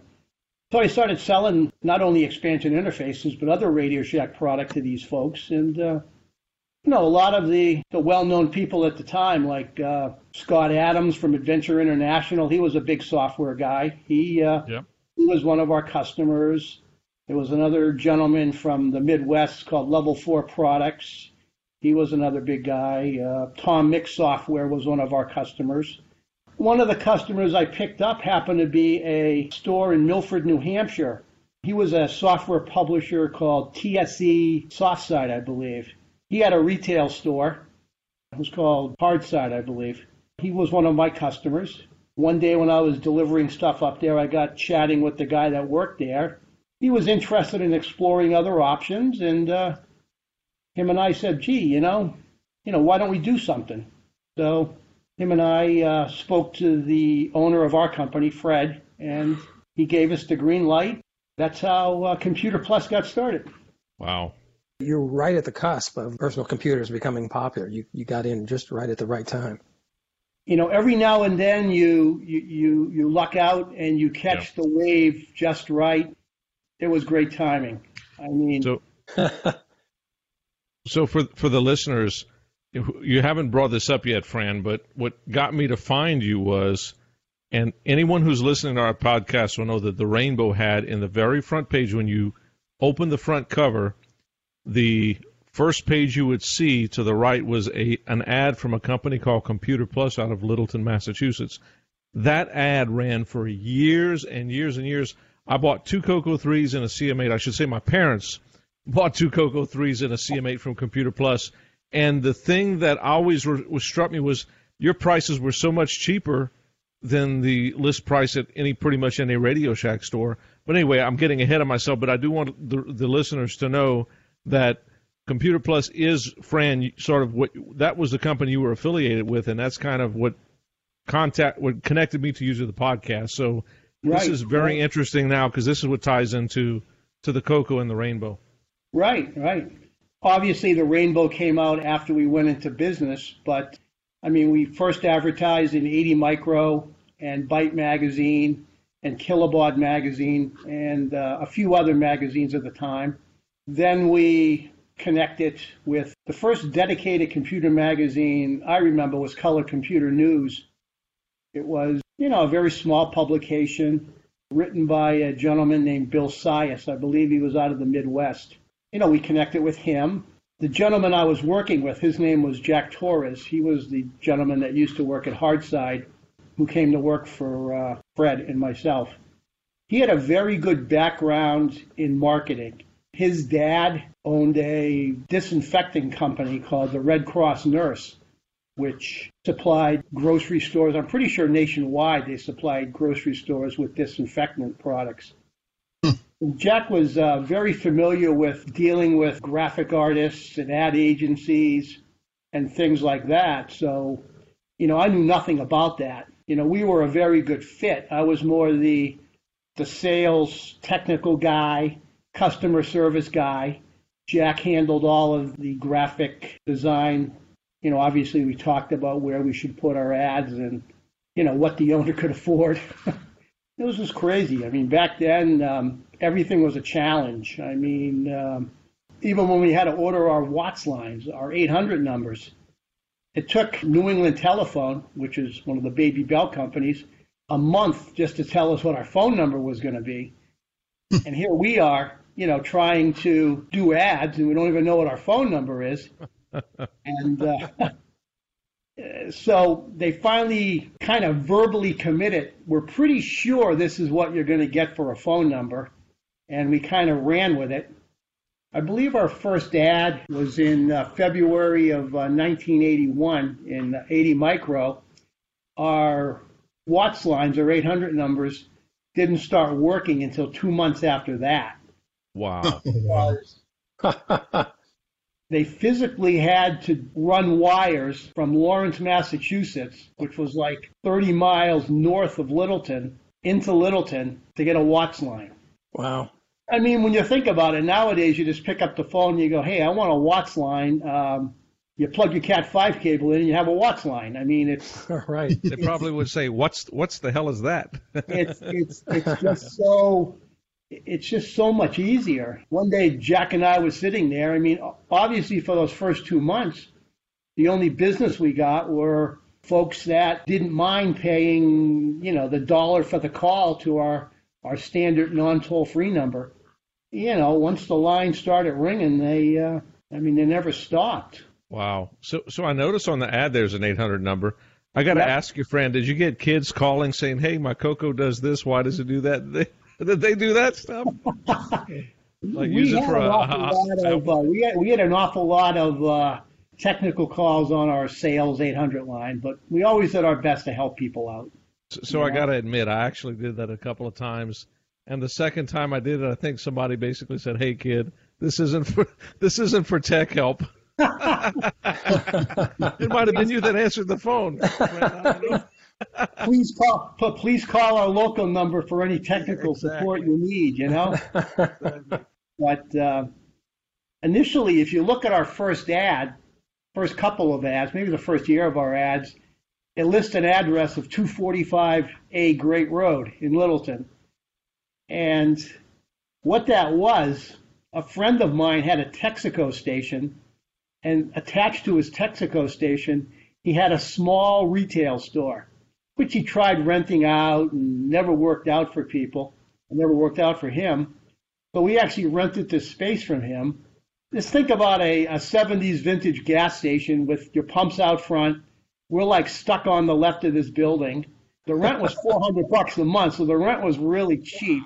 Jack and I were there for probably 6 or 8 months by ourselves. Then we had to hire a couple of folks to help us out because it just got crazy.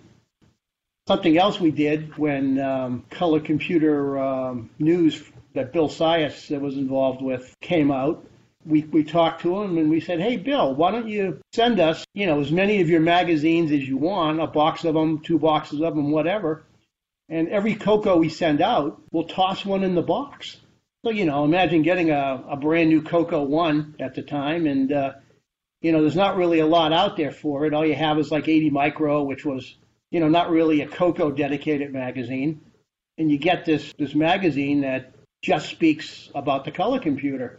Yeah, that's an awesome idea. You guys did that with the Rainbow, too, because when I bought my Coco 3 from you, well, my dad did in November of 1986, the December 1986 issue of the Rainbow was at the top inside the box when I opened up the box of the Coco 3. I will never forget it. It's one of my favorite issues, and I'm sure you guys did that for Fall Soft. We not only did it with Bill Sias's magazine, but we did it with Rainbow magazine also. Yep. And I know it helped their subscription. I mean, it helped everybody. No doubt. No doubt. Yeah, it was great. that's kind of how it all got started. It kind of grew from there. You had mentioned in other conversations I had with you that you attended Rainbow Fests. I did. Take us back to that time. Like, for a lot of us, I shared with you that I couldn't go because I was a kid, but what was it like whenever you went? How was it? What was the environment? What was it like for you guys? It was great. I mean, we, obviously being on the East Coast, we always did the ones in New Jersey. They were in New Brunswick, New Jersey, and Princeton, New Jersey. We did those all the time. We did the Chicago one a couple times. I mean, it was just so energy-packed. Everybody there, exhibitors and customers, all they cared about was the color computer. I mean, it wasn't like a lot of computer shows from that era, like the Northeast Computer Show and things like that. They were so broad-based that, they didn't really have a focus. But this one was bang focused, right on the color computer. So it was a really great crowd. We had a lot of fun. Good sales out of it as well. Tell us a little bit about the logistics of getting to Chicago. So, being in Massachusetts, what we used to have to do was we obviously had a Radio Shack store, which we were separate from. We had to steal one of the employees that worked at the Radio Shack store because, myself and another employee from Computer Plus would go to Chicago. So we had to leave some of our people back at Computer Plus to run the business while we were gone. Sure. What we would do is we would, load up our 24-foot box truck, send it off to Chicago. And this was, back before cell phones and whatnot. So myself and the other person who went with me were kind of freaking out on the way to the hotel. Hope our truck made it. Our truck was supposed to be here 3 hours ago.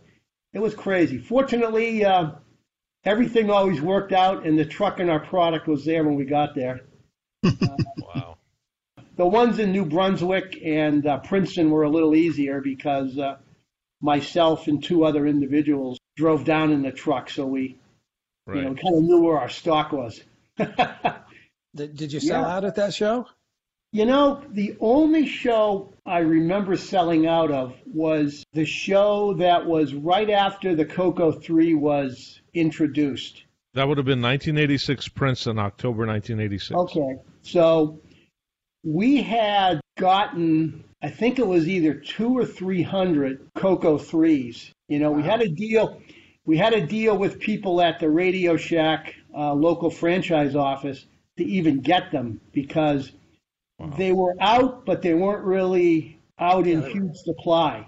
Hot commodities. So we lucked out, and we ended up getting 200 or 300 of them, and we went down there with a totally full truck between those and the disk drives and the expansion interfaces and the multipath interfaces.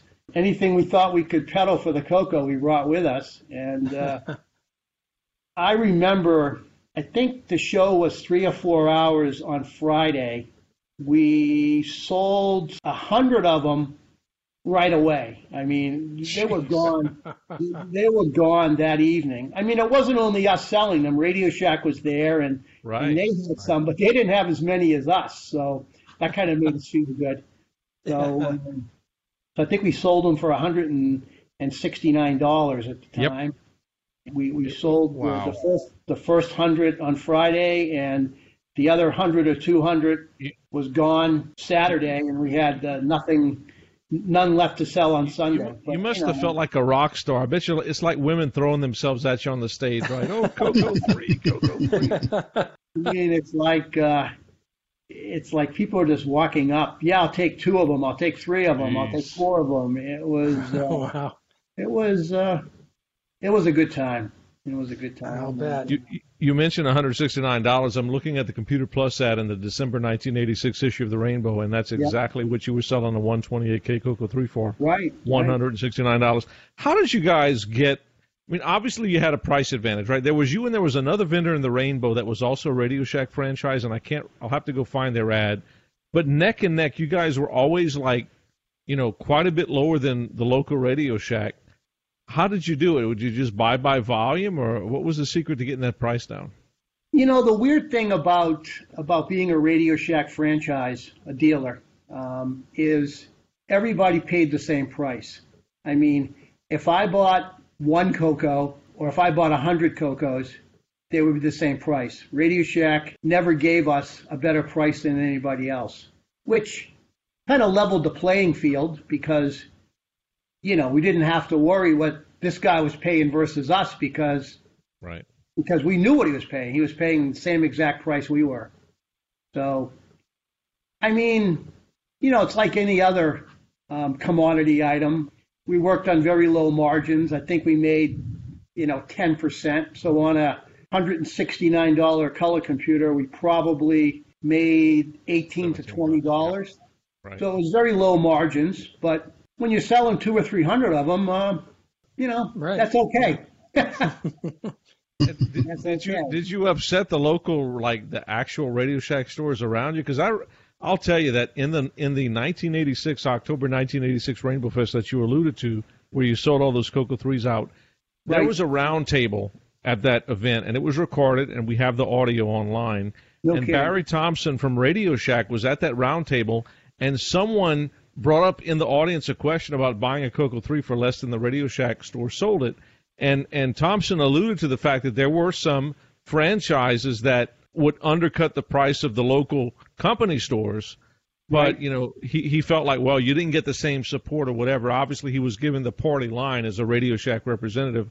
But you, no doubt you guys had to have, like, you know, raised the hackles on the local company stores that couldn't sell those products at the discounts you were selling them, right? Right. That's very true.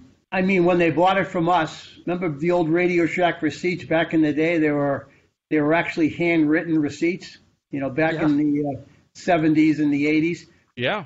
You know, when we took an order, you know, we wrote it on a regular Radio Shack receipt. It had our store name, our store number on the receipt. And you're right. I mean, if a customer had an issue with their Coco, like if you had a problem with one of yours, all you would have to do would be go into your local store and say, hey, I bought this from a Radio Shack dealer.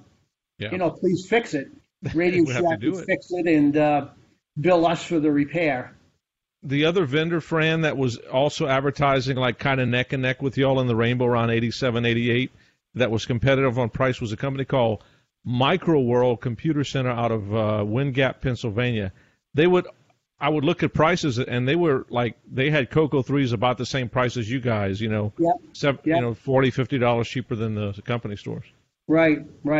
Yeah, so we all paid the same, and I think by then a lot of people tried to jump into the business we were in afterwards, but it may have been because we were established and, you know, our ads looked better or whatever, but I don't know. We, for 8 or 9 years, was Radio Shack's largest dealer in the country. So I know I know we were doing it right, you know. Well, you know, you guys had, at least in the Rainbow magazine, right, which was, I know you mentioned Color Computer News, but as far as subscription numbers, I think Rainbow had probably the largest amount, and you were right there in the front. When you lift that front cover up, there you are. So no doubt you were in prime real estate in the magazine, and the way that you structure your ads, and one of the questions I had was, when you look at a Computer Plus ad in the Rainbow, it's very distinctive, right? It says, from Computer Plus to you, plus after plus after plus, and you've got 6 boxes, you know, 3 across and then 3 below with highlighted products. Then this beautiful list of, here's everything from computers to printers to modems to software, and here's how much it costs. Who designed that ad for you guys? Is that a design y'all came up with, or did somebody else bring that to you? Because it was used a lot in subsequent years. Right. That was designed by a friend of Jack Torres's. It was a graphic designer out of Milford, New Hampshire, that we used for all of our ads. This was back during, you know, the desktop publishing days. This guy actually hand drew most of that ad. I mean, it was it was amazing. I mean, he hand drew our logo because we saw some mock-ups of different logos. and he actually hand drew the logo, and he was an amazing artist. I mean, as the years went on, I think the ad started off black and white, and then, as magazines started going more color, we added some color to it also, which really brought the ad out. I'm looking at one of your ads from a Rainbow 1985. Yep. And, looking at the logo, and it's interesting. Below it says since 1973. So, remember the gentleman I mentioned, Fred Brookings? Yes. He actually started that Music Shack store in 1973. And we said, well, we're not really lying because we're owned by this we're owned by this gentleman.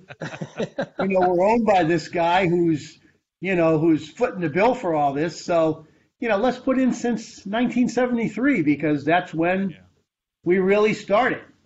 Yeah, and, that's when the business started. And, that might have helped us too because people say, hey, look, these people have been around for 5 or 6 years. I don't know what they were selling, but they've been around.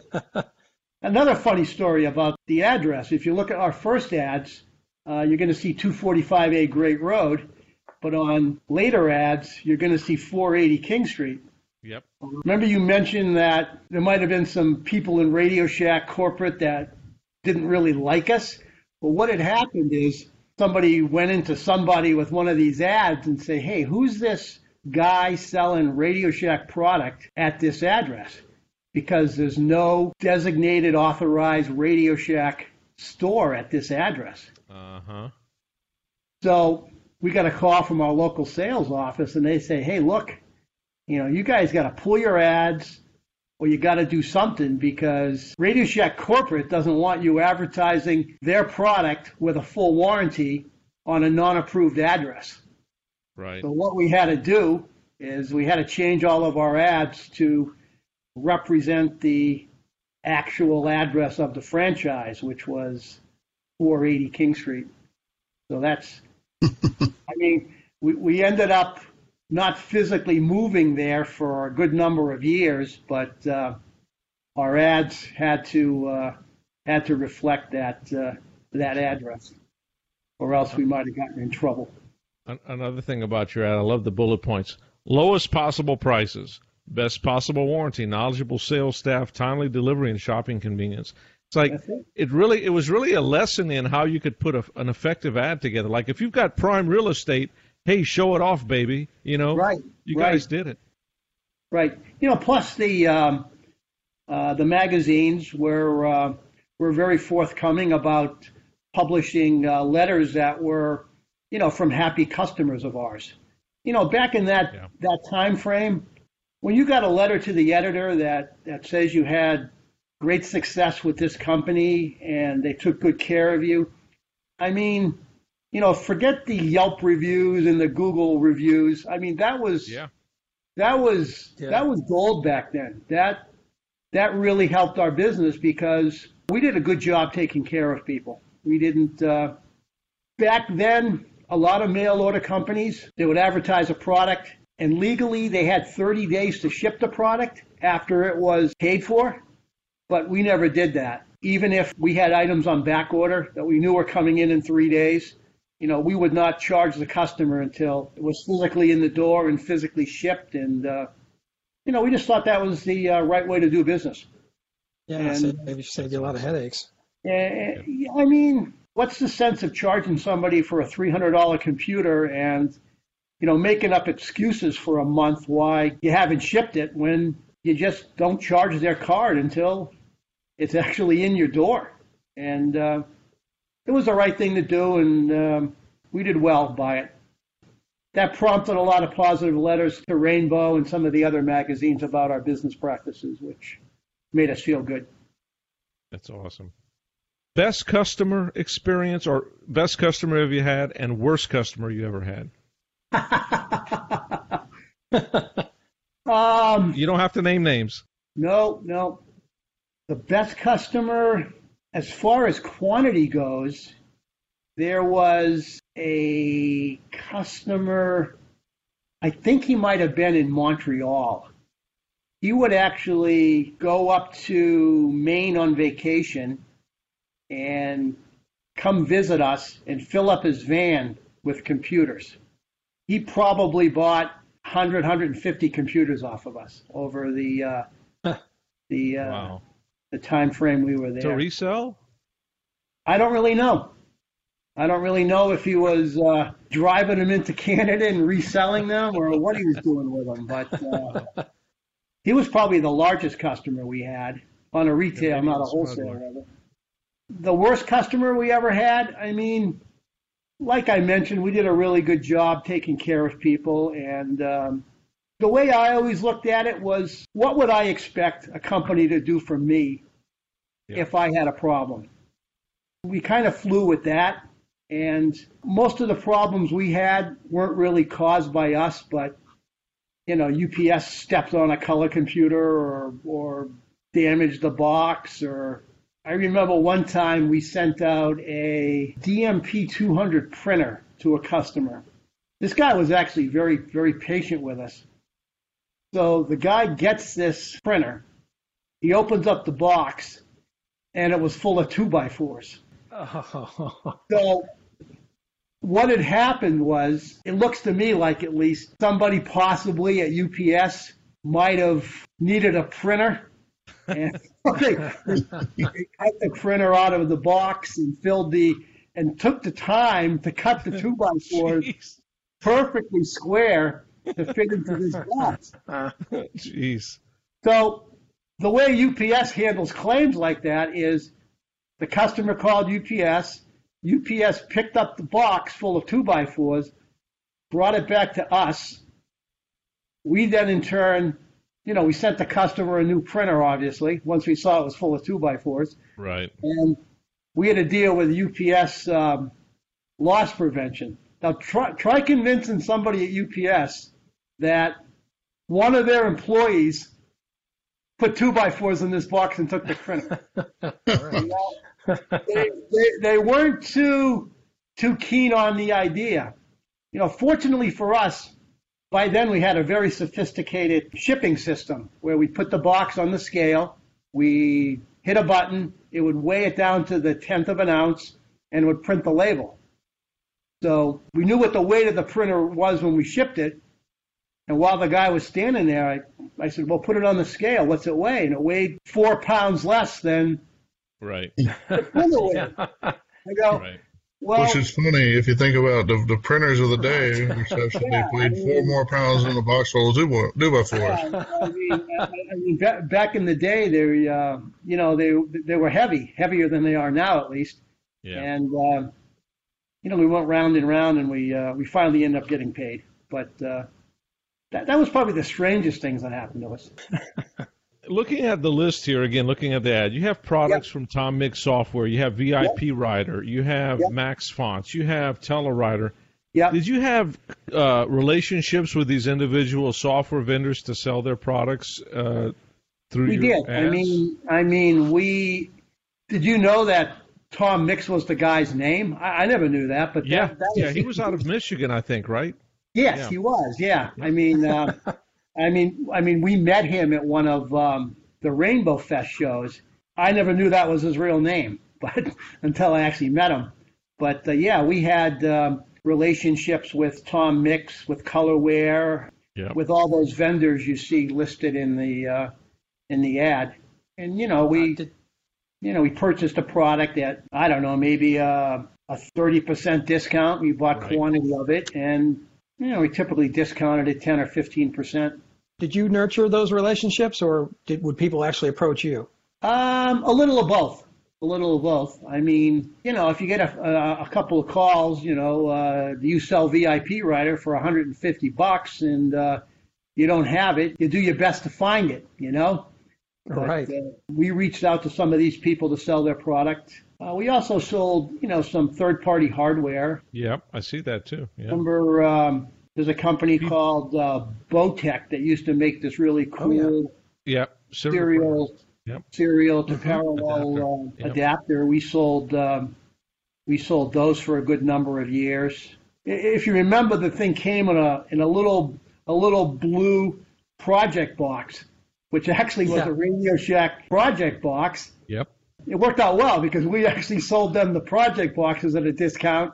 And they were, they were paying retail at their local Radio Shack. So we sold the project boxes to Bowtech, and we awesome.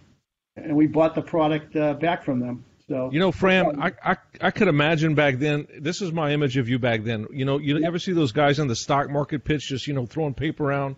I can see with just $100 bills flying out your pocket with an apron, just going back and forth. You must have been a wheeler dealer kind of guy. At the Rainbow Fest show, that was kind of a true story. I mean, I bet. back in the probably 83, 84 areas when things really started getting crazy, busy. And, by then we had 7 people working for us, 3 women on the phones, a dedicated shipper receiver, a dedicated technical guy, and Jack and I. So we did an awful lot with 7 people.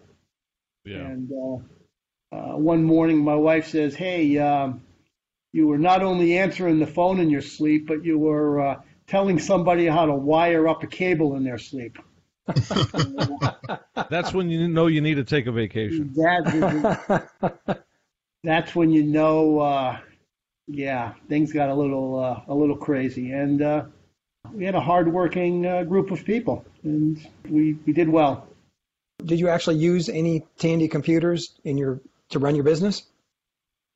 Well, the thing about it is we did use a computer, but we just used a computer to maintain a mailing list because there really wasn't any kind of software we could use to actually, this is back before Radio Shack was even computerized themselves. Sure, yeah. So in order for our customer to get their Radio Shack warranty, the receipt had to be handwritten on one of those old school Radio Shack 3-part receipts. We kept the white copy, sent the yellow one to the customer, right? To the customer. You probably still have those, Boise, right? Yeah. Right. And so that was the only way we could do it. So back then, even the credit card processing was totally different than it is now. There weren't any terminals.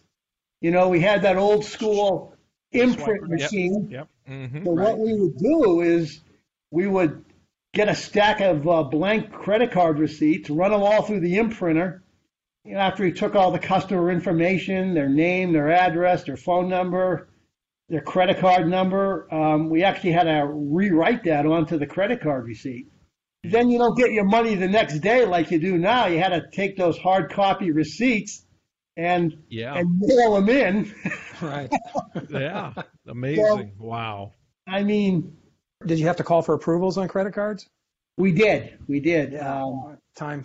I mean, they gave us this little newsprint pamphlet that we were supposed to look through to see if the credit card was stolen beforehand.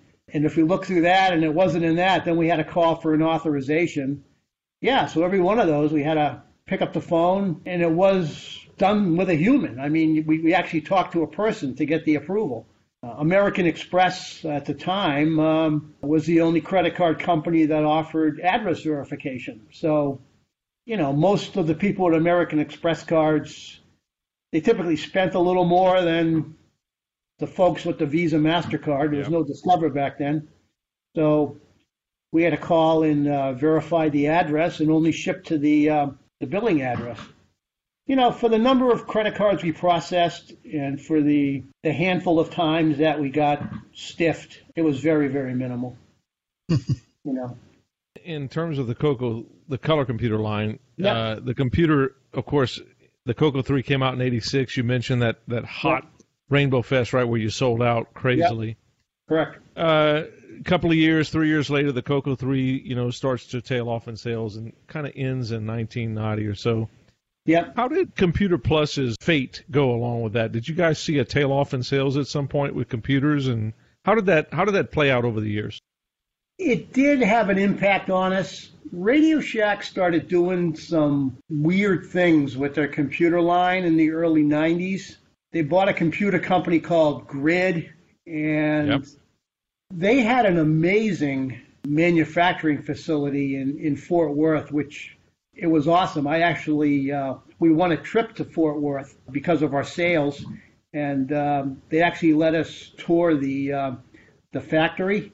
And it was just amazing to see an American factory, banging off these Cocos and these other Tandy computers. But wow. A couple of years after that, I think they sold their computer manufacturing place to AST. That's right. They started kind of about the time Computer Plus closed. They started selling, I believe it was compact computers at their their retail stores. That's right. And but the last couple of years we were in business, we were basically there selling whatever we could get for Tandy computers. I mean, they had a couple of notebook computers that were doing okay. I know Tandy, what was it, 3500 or the 2500? They were selling those to digital. They were putting people's names on everything back then. And, it just kind of got all mixed up for you, or what, in terms of how you sold stuff? Or? Yeah, I mean, by then we were down to 4 people. People left, and they never got replaced and whatnot. And when it finally ended up closing in '93, it was just myself and one other person that was there. Where was Computer Plus in the 90s? So the Rainbow closed down in 93. Obviously, you sold more than just Cocos, but that was a source of revenue. How did you guys get into the 90s and beyond? I think Rainbow's last issue was what? April and May of 93? Yeah, May 93. April 93, yep. We ended up closing up in January of 93. I do think a lot of that, we kind of made a decision from the get-go that we really just wanted to support Tandy computers and sell Tandy computers. Everybody was out there at that time selling IBM-compatible clones and things like that. We just didn't want to get involved with that. So the last couple of years we were in business, we basically just sold peripherals, laptop computer, a desktop computer Tandy had to sell us. And weird things started happening at Radio Shack too. I mean, we always dealt with a local sales office in Randolph, Massachusetts. They had a huge warehouse also in Randolph, Massachusetts, which stocked their top 600 items. So, us being 30, 45 minutes away, we would place an order and drive down there and pick stuff up. But probably about a year before we closed, they actually closed the local sales office, which meant we had to deal with people we didn't know in Fort Worth. And they closed the warehouse. So all of our items were shipped, I believe, from their Pennsylvania warehouse. Well, I don't know. I think it's just, a combination of them not coming out with new product, which people wanted. Obviously, the fact that they chose to get rid of the color computer, that was probably, I'm going to say, half of our business. Wow. That must have hurt. Was the color computer and the color computer line. So that definitely hurt us. I mean, we hung in there selling what we could for as long as we could, but... Yeah. That just goes to show the power of the Coco, if you think about it. I mean, think about that. 50% of your business was color computer? Yes. It's amazing. Yeah. I mean, that's just astounding to me. Yeah. We sold a lot of them. Wow. Yeah. We sold a lot of them. I wish I had an exact number on how many we sold, but... So I could see you burning $100 bills to light cigars and saying, "This was a Coco 3. This was a Coco 3." Well, I mean, I didn't own Computer Plus. I worked for a guy who took really good care of me, and he might have been lighting cigars with $100 bills, but it wasn't me. Well, they're not that great. I mean, it kind of flavors the cigar in a bad way, to be honest. Yeah, exactly. So question about the logistics. So, here I am, right, as a kid. My mom and my dad are buying products from you guys in the South. Yep. Texas is just a state away. Yep. And I don't remember where they were shipped from, but you guys would actually ship them from Littleton to wherever, or you'd have the warehouse ship them? Oh no, we would actually order the product from Radio Shack. The Coco 3s, when they first came out, were shipped to us from Fort Worth, but once they became more readily available, they were actually in stock at our local warehouse in Randolph, Massachusetts. Right. So, we would place an order and go down to this warehouse and pick up what we thought we needed and bring them back to the shop in Littleton and, take the phone call, write the receipt, write the credit card receipt, charge it off, and stick a Rainbow magazine in it if we had any. That's right, yeah. And ship it out. I mean, yeah, we were really good about, shipping product the same day or the next day that the order was placed. Yeah, we had a lot of pride in that. We didn't want people getting upset that they got charged 2 weeks ago and their computer hasn't been shipped out yet. So we did a really good job taking care of our customers. Hopefully, we took good care of your mom and dad when they. You did. 2 Coco 3s in the CM8, and I was going to say my Coco 3 was made in Korea. Probably got shipped to the States in Fort Worth, I'm guessing, or some warehouse in South Carolina. Probably made all the way to Massachusetts. Got to you in Littleton just to come back down to the South. Yeah. To my house. That's crazy. Yeah, I mean, Radio Shack didn't do any drop shipping or anything like that, so. Yeah. It's not like the warehouse situations now with Amazon and whatnot. Everything's optimized to the hilt, no doubt. Yeah, we physically ordered the product and got the product and shipped the product. We didn't, I don't think we would have trusted anybody else to get in the middle, to be honest with you. Yeah. But yeah, it was all done in house. Fran, what have we not covered? What have we not asked you about that you thought maybe we would? Yeah, I think we covered everything that I had to say. I don't know if you guys have any other questions or whatnot, but I've got one. It might be inappropriate, but since you're a male and not a female, maybe it's not quite as inappropriate. I'm going to ask you your age. And the reason why I'm going to ask you your age is because I'm looking at you on the video screen here, and it may not be perfect video, but you look like a spry young man. I would say you're about 45 years old looking at you. You look better than I do. But I'm guessing the math doesn't work out for you to be 45. So could you tell us how old you are? The math doesn't work out. I was actually born in 1958, so I'm 62. Okay. Well, that's not too old, but a little bit older than I think you look. So whatever you're doing, it's working for you. Thank you. Keep eating those grape nuts. Yeah, something like that. Well, you're seeing me from the waist up. I think I'll look worse below. Yeah. Maybe so. You still got most of your hair, at least, so that's pretty good. I'm working on it, yeah. But, I started working for in high school, and Computer Plus started in 80, so I was 22. I was 22. 22, yeah, 22. Started Computer Plus. So, yeah. So I have a question. What are you up to these days? So when the Radio Shack that owned Computer Plus went out of business in 1993, the owner, Fred, had some issues with the bank, which, might have helped lead to our demise as well. The bank actually came in one day and kindly asked us all to leave. So it was kind of surprising. The bank actually took over all of his assets. What happened after that was, it's like, gee, what am I going to do? I kind of been doing this most of my life. I really don't want to get a real job. So what I did is I went to the bank and I go, hey, what are you guys going to do with this Radio Shack store? And they said, well, why? I go, well, I'm interested in buying it. They came up with a number, and what I was hoping for was once I bought what was there, Radio Shack might consider reopening the franchise. Sure. But I guess there was a lot of bad blood between our owner and Radio Shack, so they didn't really want to reopen that as a Radio Shack store. What year was that, Fran? That was 1993. I ended up buying what was left of it from the bank in 93. And when I didn't get the Radio Shack dealership, I said, hey, you know what? I'm just going to try to make a go of this on my own. So I ended up stocking it with other people's pieces and parts and product. And 27 years later, I'm still doing the same thing. So I guess I can't complain.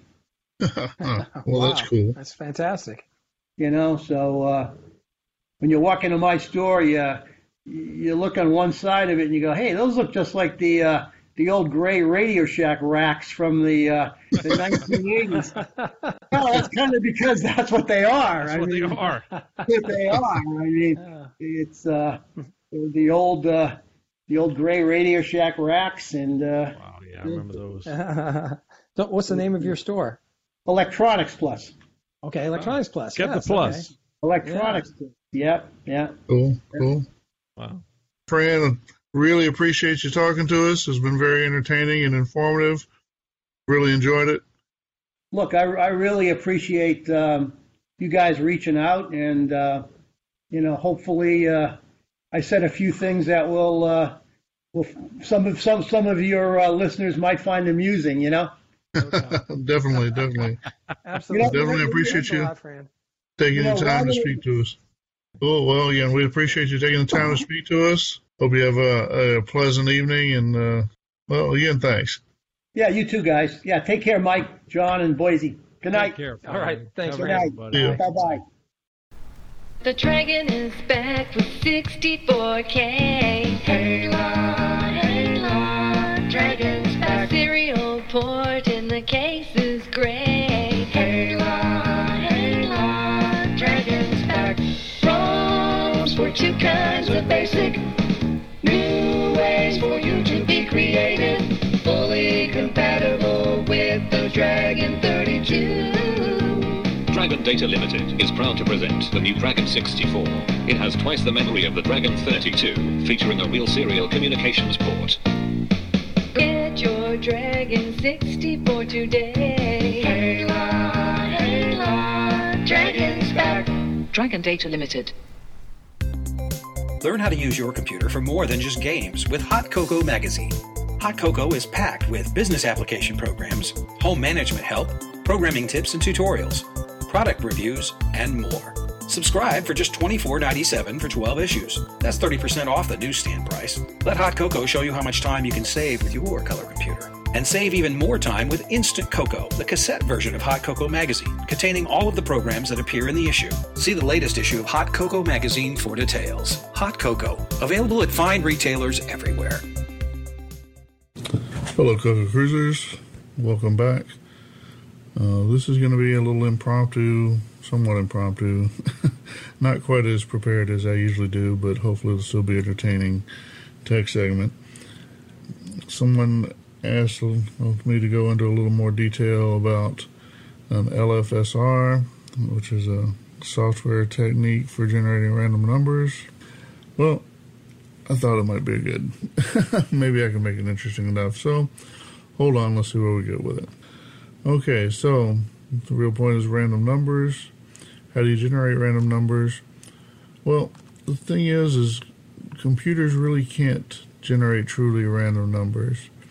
If you think about it, if you know much about computers at all, it ought to be pretty obvious why that is, since computers just execute programs. They execute code one after the other. The results for the same code and the same input should always be the same, right? If you have a computer that's not doing that, then it probably needs service. Of course, we have uses for random numbers, or at least numbers that seem random, particularly for video games or any other kind of game, whether it's video game or text game or whatever, and maybe for some other things, for statistical sampling or some other things you might do in a lab. So how do you do it, right? Well, there's a variety of techniques. If you look for generating random numbers, you'll find a number of hits on the internet. Found one that suggests you can have physical sources. You can actually go out and flip a coin. Not very good for a computer. Theoretically, you could hook up a microphone and put it in some place with like a fan or other source of what's called white noise, basically that sound kind of like waves of the ocean or whatever, that kind of covers the entire spectrum of sound with noise. And so theoretically, you could sample that and get a source of random numbers that would correspond to the amount of randomness in the noise, right?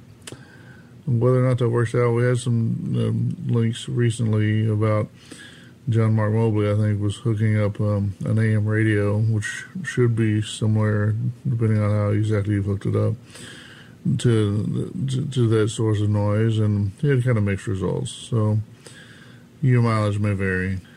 There are some various techniques. You can start with sort of less random data, do some calculations and some kind of statistical stuff and make it look more random, whatever. Mostly what you do is use some form of what we call a pseudo-random number generator.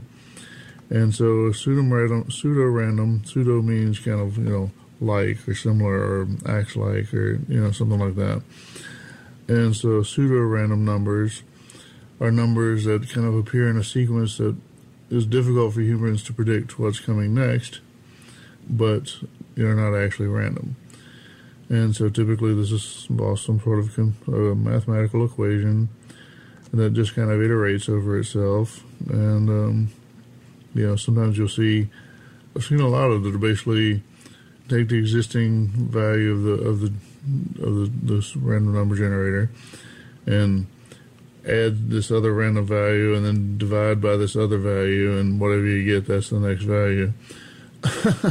And there may be some good math about that, and there's probably a name for that.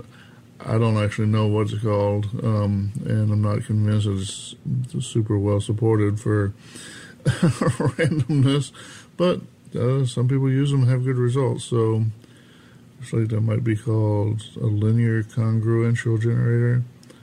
I don't know.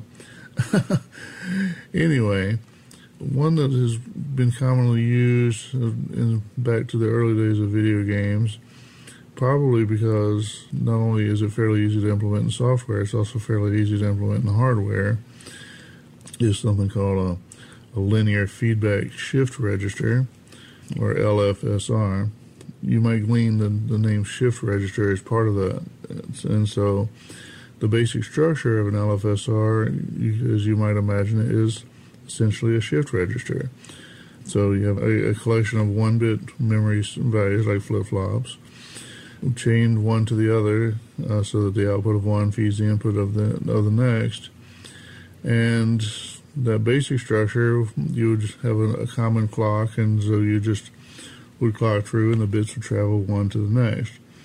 This is commonly used for like serial communications, where you load all the bits at once and then shift them out one bit at a time, or shift them in one bit at a time. But that's not exactly what we're talking about. So it's the other part of that LFSR, the LF part, is the linear feedback. Basically what you're doing is taking bits from the LFSR, bits from the current value, and applying a mathematical step to them, or typically it's an XOR, feeding that back into the input. Because of the action of that exclusive OR at re-entering at a few points in the chain, you get some variation. So if you look up the LFSR entry on Wikipedia, there's a whole lot of stuff there, a lot of math, a lot of examples. One thing that you quickly glean from there is that there's more than one way to build an LFSR. The biggest ones, the biggest differences is a Fibonacci LFSR, which kind of puts the XOR tree to the side of the shift register and kind of taps from multiple points within the shift register. And then something called a Galois. I'm assuming it's French, maybe it's Galois. It says named after a French mathematician. So, Galois LFSR. This one takes each exclusive OR gate and kind of embeds it in the chain, so that instead of every bit's, every flip-flop's output going to the next flip-flop, Some of them feed into the XOR, and the XOR gate output feeds to the next flip-flop. But it turns out that essentially equivalent, or somewhat equivalent, for the details of how they differ, you have to check out the web page there, the Wikipedia page.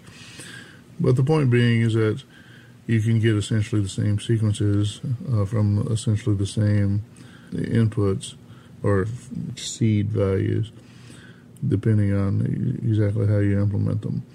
And from looking from the sample implementations, at least to my eye, the Galois implementation is easier to implement in assembly language or about anything.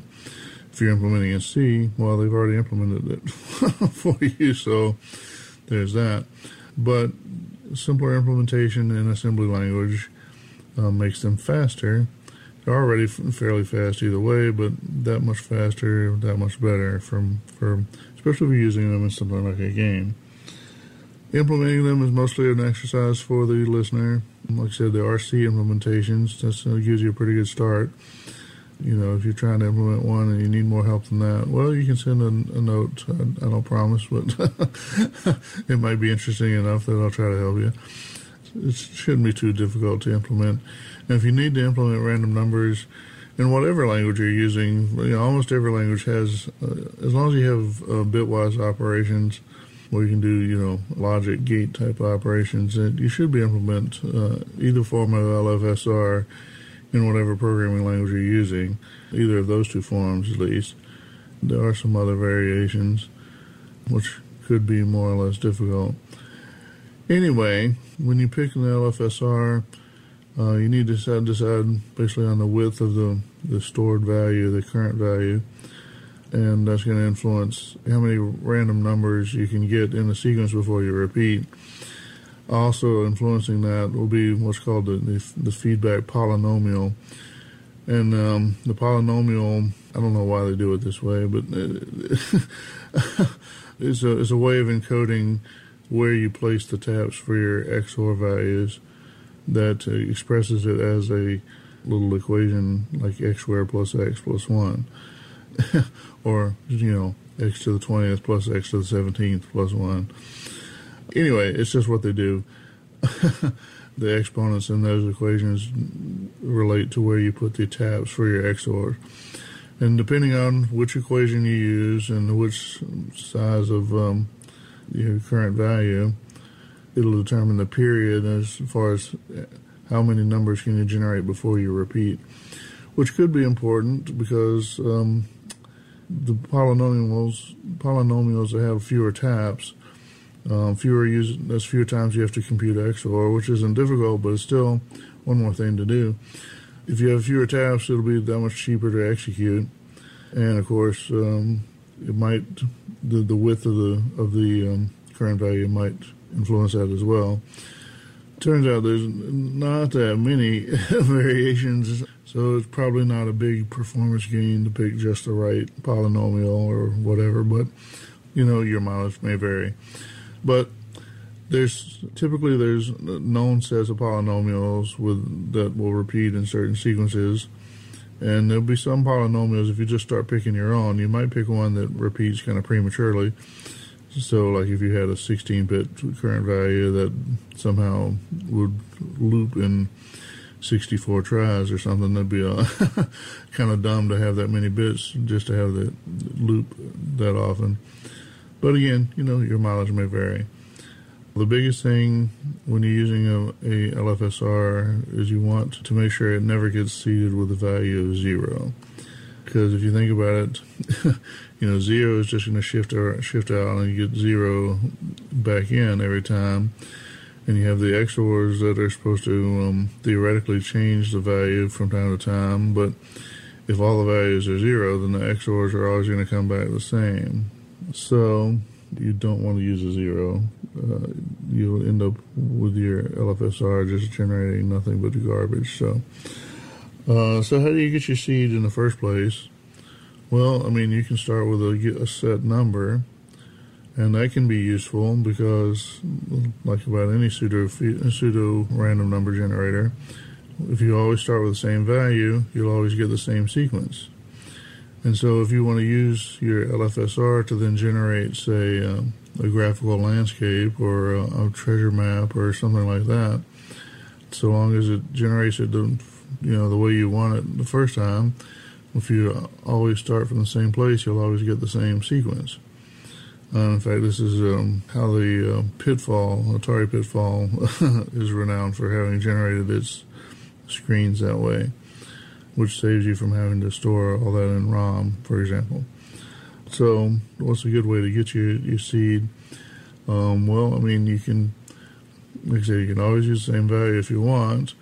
If you're using it to control enemy movement, for example, that means your game's always going to play about the same, or at least it's always going to start about the same. So you usually want something else to influence that. So one technique I've used is you can have a counter that starts, when the game starts, you can start counting just a free counter, say from 0 to 250, 1 to 255, and then back to 1. And then the first time someone hits the keyboard, you freeze that value and then use that to generate your seed. That's probably random enough that that combined with the fact that you're using an LFSR, no one will be able to easily detect, or with their human brain at all detect that you're using a certain algorithm for your random values. So there you go. Like I say, you use kind of a spinning counter as a seed generation for your linear feedback shift register. You pick a set of a polynomial and a proper width so that your LFSR will then generate enough variables to be useful before it loops. And then, once it... No one will remember how many times you've...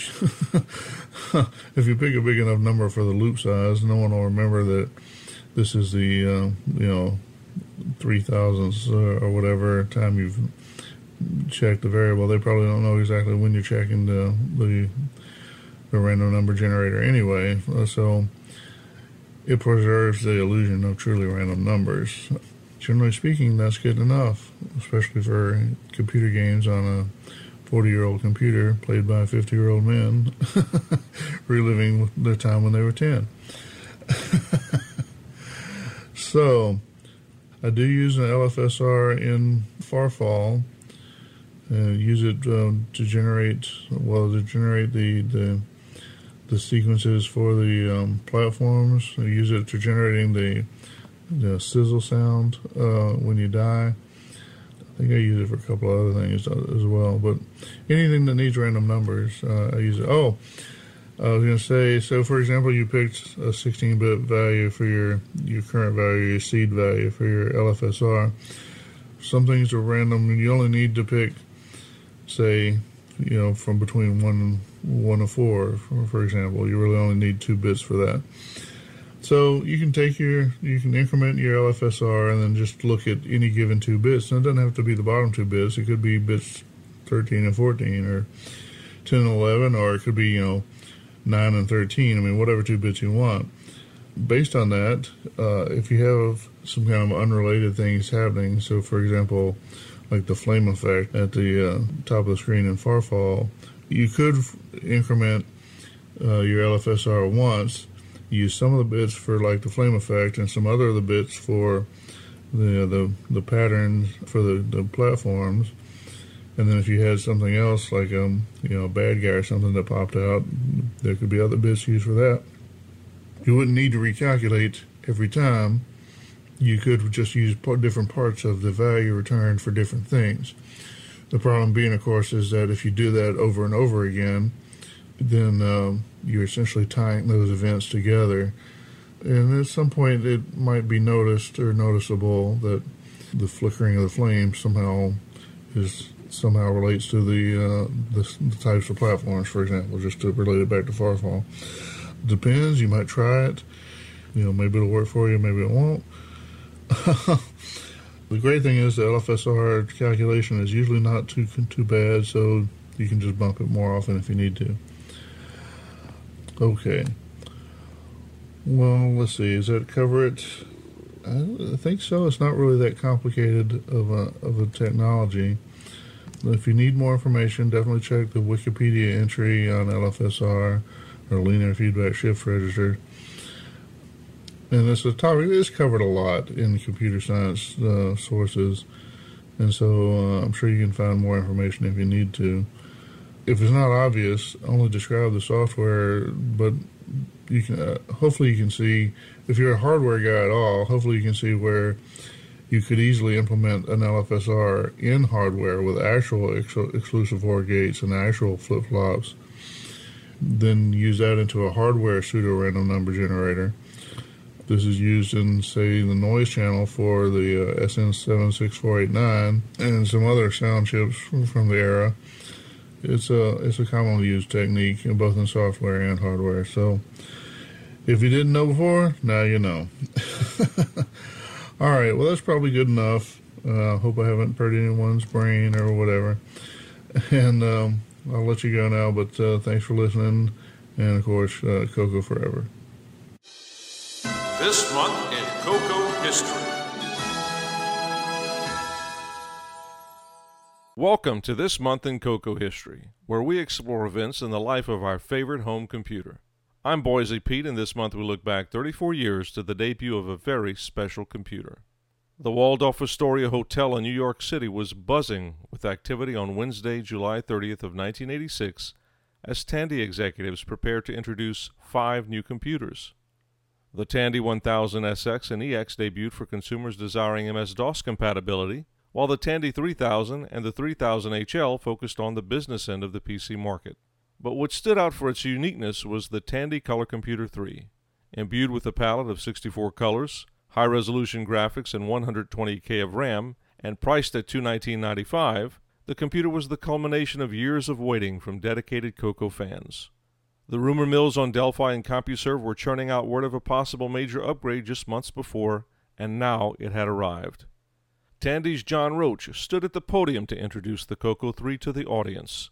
To the press in attendance, he stated of the machine, quote, "Its incredible price performance, additional memory, and versatility will no doubt make it the choice computer for many professionals, educators, and families," end quote.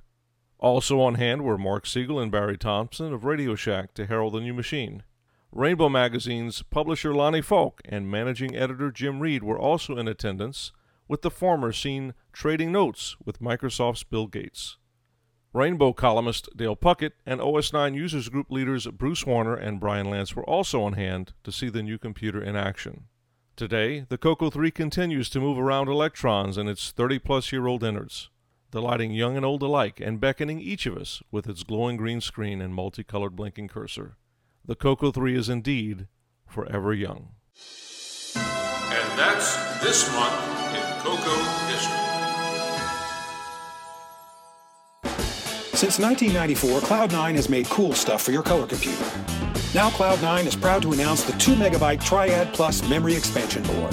The Triad Plus works in 2 ways. Purchase just the Triad Plus board to expand your Color Computer 3 from 128K to 512K of RAM. Or add the new Protector Plus MMU to access the full 2 megabytes of static RAM aboard the Triad Plus. And the Protector Plus MMU utilizes full buffering to protect your CPU. Unlike previous 2 megabyte memory expansions for the Coco 3, the Triad Plus operates seamlessly without the need for special patches, configuration, or workarounds. Games like Donkey Kong Remix and Sierra Adventure games simply work without hassle. And the Triad Plus will reduce your Coco's power consumption and heat generation. The Triad Plus and Protector Plus MMU, only from the innovative engineering of Cloud9. Cool stuff for your color computer. Visit cloud9tech.com for details. Welcome back to Neil's Corner on episode 62 of the Coco Crew podcast.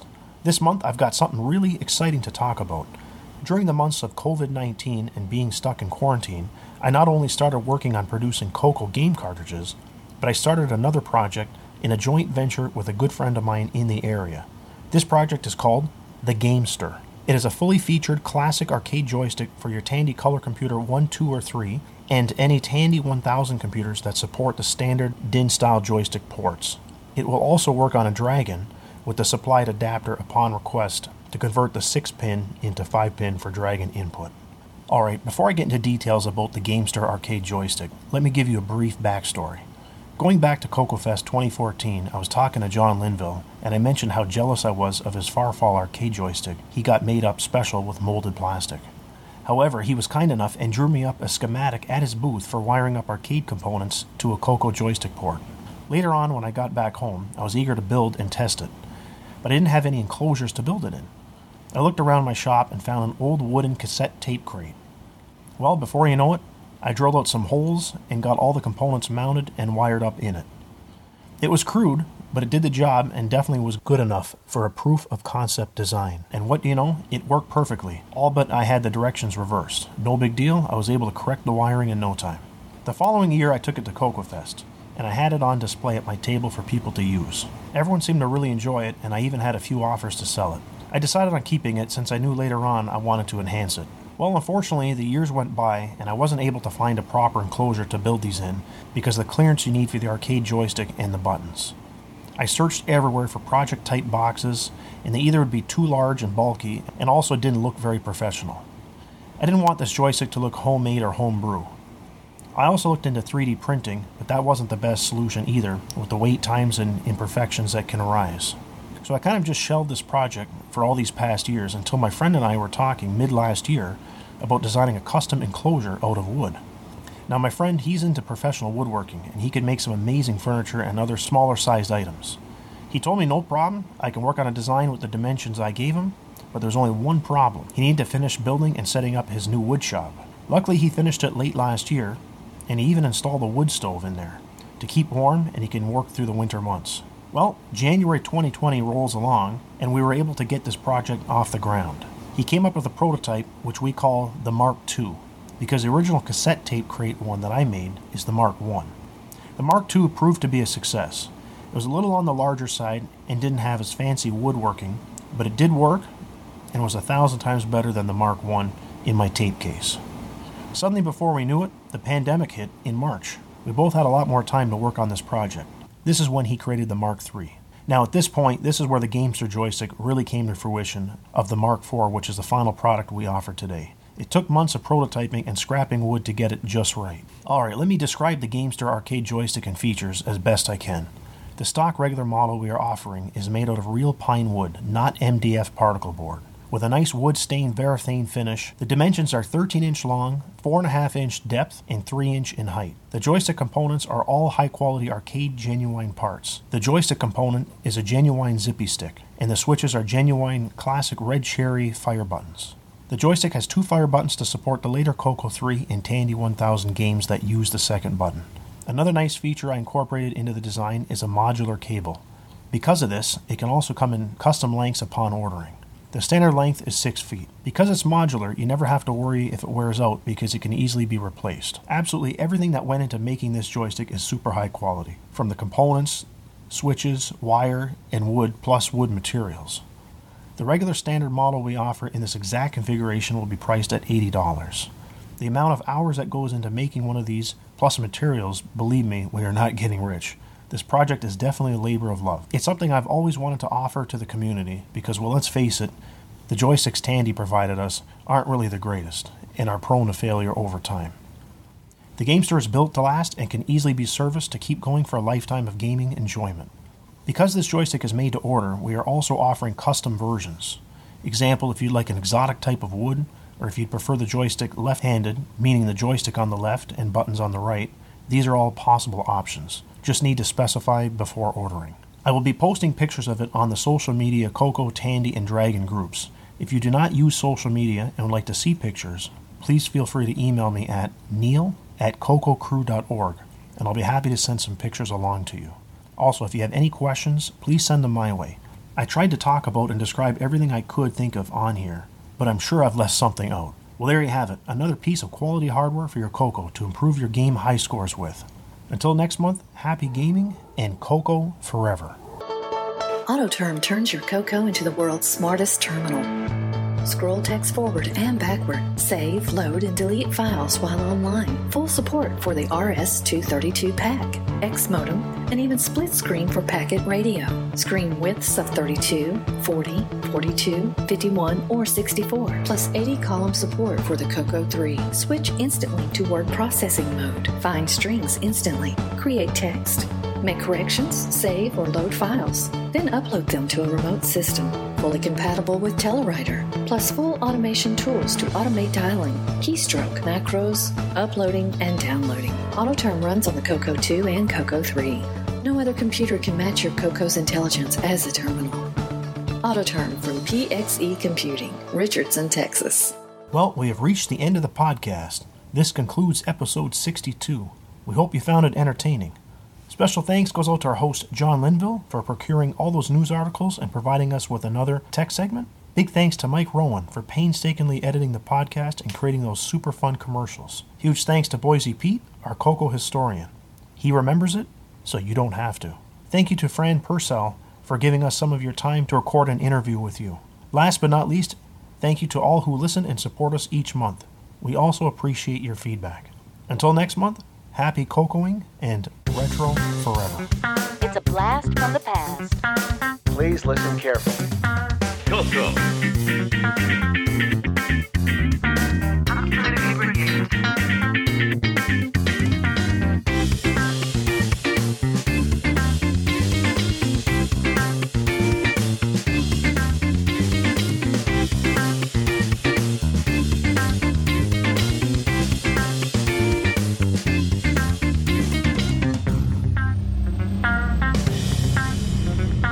Coco. Coco. Coco.